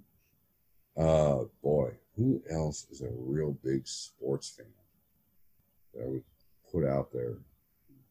Those are the ones that come to mind, because I remember, and I bring up Hector and some of the Espinoza guys because I was down at La Palooza in 2019, and they do a live show as part of that, and they brought me on it, and it was like, they're flat out like, Hall of Fame questions. So I'm like, guys, I work for MLB. I have to temper my responses because I can't be that guy. We're supposed to be kind of non-opinionated. And I certainly didn't want anything coming back to haunt me. Yeah. But yeah, I mean, Hector could be a fun one. He's a character. Yeah, Hector's a good dude. Yeah, Mr. Sunshine, Mr. Warmth. Mr. Warmth, yeah. Yeah, he's a great one. And be sure to tell him I recommended that because I'm sure he'll love me for that. Yeah, I think it'd be he'd be a good starting point. I think who else I would put in there. Maybe Ram Rodriguez from El Artista because they do the David Ortiz cigar. Yeah, that's true. I would be interested to know who at Rocky Patel set up things like the Ray Lewis cigar and the Gary Sheffield and the Bernie Parent and I want to say there's another one in there. There's a hockey one. Did you? Bernie Parent, yeah. Okay, I didn't recognize that name. I should have. Yeah, he played for the Flyers, if I'm not mistaken. I'd be interested to know, like, if there's somebody in that group that kind of brokers that deal. I mean, the other one you could get is Karl Malone. He has his own line of cigars, and his daughter, it's not Casey, Katie, maybe I think is her name. She kind of runs their retail operation in. I know they're in Louisiana somewhere. That may be an interesting one. Try and get Carl on. I don't know what he's talking about basketball wise. I mean, when I saw him at TPE a couple of years ago, he was very like, he gave a keynote speech. He's like, number one, no basketball questions, but you never know. I mean, he may have some interesting insight for you. So it's a good starting point. Cool. Tyler, you thought that was a weird question? Yeah, you're asking the guest who it's just it's weird. Next. Yeah. Hey, I got this friend who wants to be on the podcast, know nothing about cigars, and Tyler used to be big into sports. He's not anymore. I couldn't tell you like sports. You said you don't watch football. I don't watch. Okay, here's the thing. So, and I've talked about this on the podcast numerous times. When I get into something, okay, for me, like middle school, it was sports. High school, college, it was movies. And 20s, with cigars. So it's like I kind of hamper, or not, that's not, I kind of just put all my attention on one thing, So It's like I could talk to you about, the 2001 Milwaukee Bucks team that took Philly to Game 7 in the NBA Eastern Conference Finals. I could name that whole team, but can I name the whole team now? No. Do I? Well, I can't remember the last time I watched the Bucks play, because it's like I'm all into one thing right now. Even with the Antetokounmpo, you're not watching Bucks games? No, because they're gonna fuck it up, man. They always do. I lost faith in the Milwaukee Bucks when they traded Ray Allen for a half a season of Gary Payton and Desmond Mason. Oh boy, we're gonna see now. You know who you're talking to is somebody from Seattle. Yeah. Who was working for the Sonics when that trade happened. And the famous line, because Howard Schultz was the owner of the team, was somebody brought a sign to a game that said, "Hey, Howard, where's our star Bucks?" But Ching. Yeah. What an awful trade.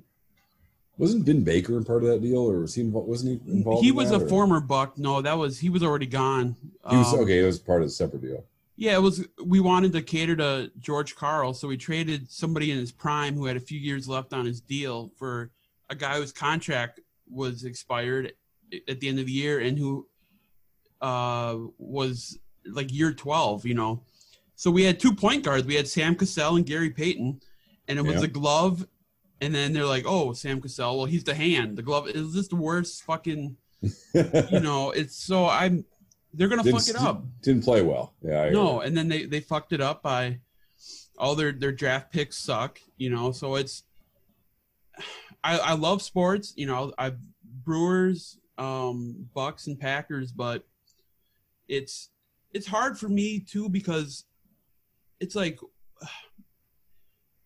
I know a lot of Bears fans and Cubs fans, and they talk the most shit, and it doesn't make sense to me because they didn't do anything to help the team. I mean, I guess they cheered them on, but it's like you can't. So like if you want to go back to some of the words that I hate, I'll give you a couple of them.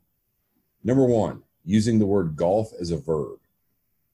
Like I understand it's happened, but like I don't go golfing any more than I go baseballing or basketballing, or footballing, right? I've never thought about that. Yep. You play golf, you play baseball, you play basketball. Yeah. And I understand golfer is kind of a weird one because then it gets fuzzy and everything. But I hate like when people say, "Oh yeah, I went golfing." No, you went and played golf because I didn't just come back from baseball.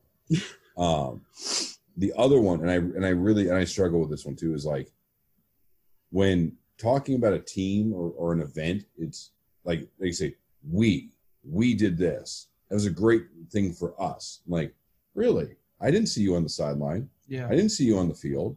And I get it. Like that's part of the illusion of sports is that everyone's part of the, it's an extension of our tribal history. But like, my guy, you didn't rush for 100 yards today. So we didn't win. The team won. We cheered them on, but you got to maintain that line of separation at times. What's your thoughts on like rooting for a college that you didn't play for? Or, I mean, that you didn't go to school? Like, for me, like, I guess I'm a Badger fan, but I didn't go to UW-Madison. What's your thoughts on that? Do you think that's... Look, I mean, it's never going to be something I'm going to get sweaty about. I mean, I went to a college that didn't have a football team. I think there's sort of are there schools that, like, look, I'm always happy to see Arizona State win. I'm always happy to see Arizona win because, look, anything that does good for the school, great. I'm certainly always happiest when I see my university win, but, we had basketball and soccer and baseball, and I certainly cheer for them in those sports, but, like, we didn't have a football team. So, and I went to University of San Francisco, which right after my freshman year, a little tiny school up in Spokane, Washington called Gonzaga got really good. Mm. And so, like, our basketball team kind of, I don't say it became irrelevant, but it was like we weren't playing on the same level as, I mean, look, nobody in the West Coast Conference other than like St. Mary's here and there. And you remember who was Santa Clara. Somebody else, somebody had a couple of good years. It was like, there's Gonzaga, who's number 1 in the country and like 20-0 right now. And to borrow the line from Moneyball, there's Gonzaga, there's 50 feet of crap, and then there's everyone else. It's like, that's kind of how it works right now. But in the grand scheme, I don't care, man. Like, if you identify with Wisconsin or Miami or Washington or ASU, like, I don't have any ASU, apparel or anything. Like, I watch the game and I go, oh, hey, look, ASU's playing Utah or whatever. Cool. Good job, ASU. Nice win tonight. Go team. Go team. Yay, football. What's your now we're going off the deep end here. What's your favorite baseball movie or top 3 baseball movies? Because I think I don't think there's a lot of good football movies or any other sport movies, but I think fucking baseball has nailed the movie genre. For me, it's Field of Dreams. I'll answer the question, but I will say, like, I'll go one more on you. I don't know if they still are around, but, like, go to your local bookseller and go to the sports section, and, like, the baseball section is 6 shelves deep. Yeah. The golf section is like 2 shelves deep, and then every other sport basically takes up a shelf collectively. I would say I am probably a Bull Durham number 1. That's a great movie, yeah. Field of Dreams is probably 2. League of Their Own is up there. Major League would probably be in Major League 1 is probably in the second tier. I was never a fan of The Natural. I was never a big fan of Sandlot. I was never a big fan of 8 Men Out. Although I think Angels? 8 Men Out's good. Nah, never Angels in the outfield. You're done. Never Little Big League or I think Little Big League was interesting because of all the talent, the players they had in it. Space Jam, best basketball movie. Are we being serious here? Because, no, I'm joking.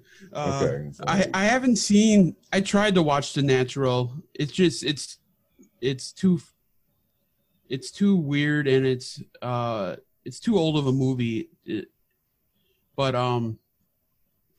Moneyball, I think, was a really good.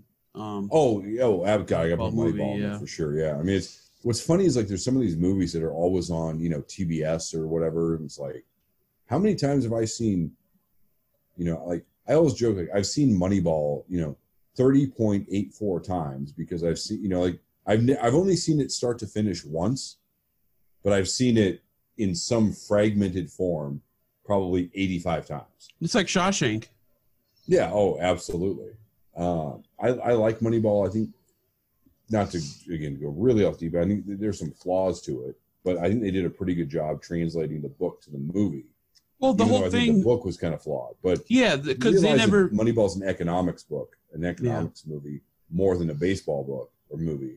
Then you get a little different appreciation for it. Because they never mentioned that they had three of the best starting pitchers in the league: Mark Mulder, Barry Zito, and Tim Hudson. See, Dom, if you guys can see my book collection here, I have my favorite author is I'm a big Bill Simmons fan. Oh yeah. So I listen to his, well, not so much. I listen to more cigar podcasts now than I do some of the Ringer stuff. But I was a big fan of Grantland. Zach Lowe did a great basketball pod. He used to be a teacher, and now he's a big time writer for ESPN, and he has his own podcast. But I'm trying to collect all the Grantland quarterlies, which they're fucking outrageously priced. I have 6 different ones. There's only like 15 of them. But I have a lot of baseball books. I got a lot of ESPN books. I got like the Jalen Rose biography, Leroy Butler. Yeah, so I mean, I'm a big sports guy, but it's just cigars have taken number one spot, you know. Sure. And it's like, cause like, you know, like I mentioned earlier, I work for an airline, so there's a lot of downtime. So that's when I'm reading Half Wheel, I'm listening to podcasts, and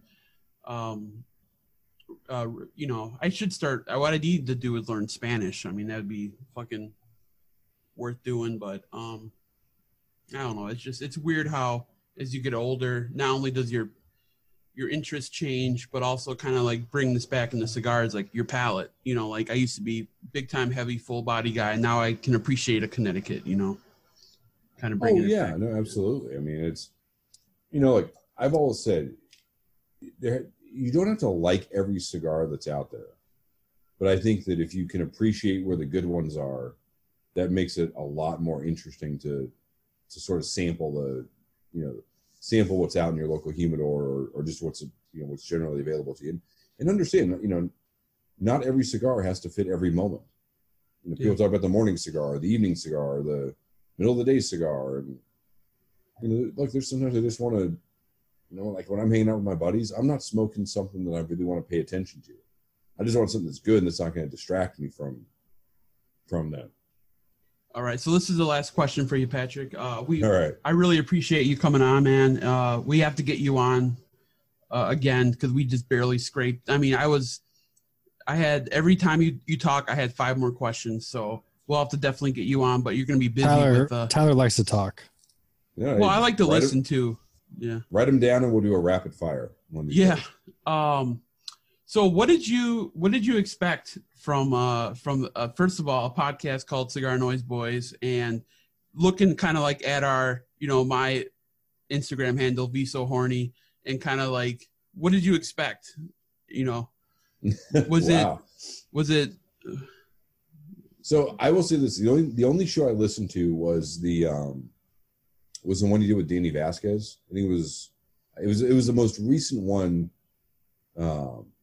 Prior to you guys asking me if I was available to come on the show, and I really have no idea. I mean, the podcast YouTube universe is so vast at the moment that, you know, it's sort of hard to kind of get a feel for it. I think the one thing I was intrigued by, and I was talking with Dom about this, was, or both of you guys actually, was the like there seemed like there were a lot of people on the show with Danny Vasquez, and I was like, I had a really tough time like keeping track of who all was doing what, and then not to pick on anybody, but there's this weird segment where it's like, hey, Tron's here, and he's going to talk about like people keeping dead bodies in their houses, you know, for like years. And I was like, and I'm not kidding. I was driving around, I was running errands, and I had the show on in the car, and I'm at a stoplight, and like here comes this segment about like some culture in Indonesia that keeps dead bodies in their houses. And I swear to God, I swore I saw like a rabid cow running across the intersection and jumping on my hood and then like running off. I was like, what in the hell was that? Like I was expecting a lot more people, but no, I mean, look, I think the thing is that we can all bring our own unique perspective to cigars, to the conversation, and that's what's interesting and that's what's fun about it. And I think that's why Half Wheel it created a place. The thing that I struggle with on that is, if you want to do that, that's great. Make sure that what you're doing has sort of purpose, structure, a little bit of polish, because you don't want what you have to offer to get lost in the other stuff. Yeah. And it's really tough to keep people's attention.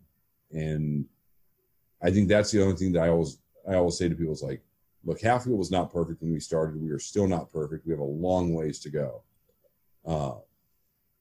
And if you want to be the one, but look, when we also started, there was like 50 or 60 blogs that were online. And I can't tell you how many of those people are no longer around. And whether that's financial, whether that's interest, whether that's just life changes. But I can tell you, like, when we started Half Wheel, the whole thing, in addition to we want to be the site we want to read, was this is Charlie and Brooks's full-time jobs. Like, running Half Wheel, running Roy Media is their full-time job. It's about a third of my full-time job. And that varies day to day. So we knew that if we wanted to do this, we had to put something out that was going to allow us to generate the income for it to be a full-time job. So I think that's sort of where I go back to people and say, if you want to just make this a fun little here and there or whatever, yeah, cool. If you really want to become, like, if there's 50 YouTube or podcast cigar shows right now and you want to be the one that actually is still around in 3 years, let's have that critical conversation, because I think there's room for it, Yeah, 'cause we kind of we go back and forth kind of with the with different kinds of episodes. It's more like, I think you would really like the one we just did with Nick Melillo. It just got posted today or last night. Okay. If you find some time, we had Nick and Nate on, and then we did the segment with Tron. We didn't do the segment tonight, obviously, but because I knew there was going to be a lot I wanted to talk to you about. But with Tron, we try to do that every other episode, depending on the guest, kind of too. Sure. But we just try to kind of make people laugh, but also kind of nerd out a little bit on some stuff. So we were able to do that with Nick. We were able to nerd out and have a couple laughs here and there. So nice. I'm going to download that right now. So yeah, no, I really appreciate it, Patrick, and I would love to have you on again. I know it's going to be, hopefully, you're a busy man. So hopefully we can get you on sooner rather than later. After spring training, that's all I can tell you right now. Perfect.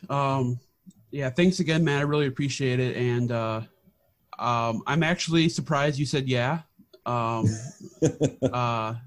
I'm glad that there was a little bit of structure with Dom was doing the emailing and stuff. So I appreciate that aspect too, because I do want to take this a little more serious, because we do have a lot of fun. We do joke around a lot. But for me, I just want to learn as much as I can about cigars. And that's kind of why we talked about moving earlier.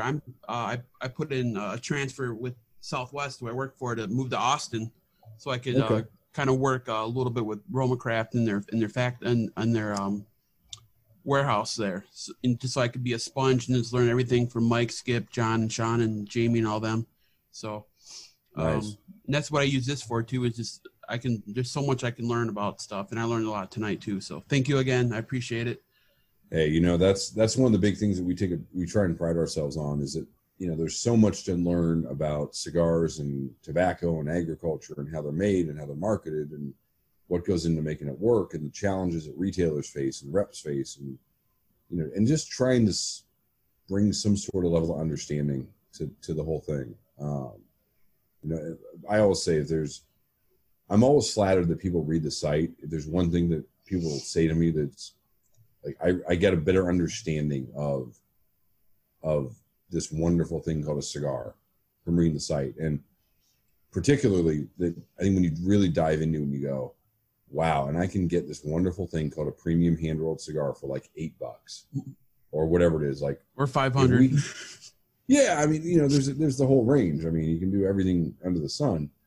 But you know, to think about that saying that, you know, 300 hands or 300 sets of hands touch your cigar before it gets to you, and it's still only $8 or $10 or whatever it is.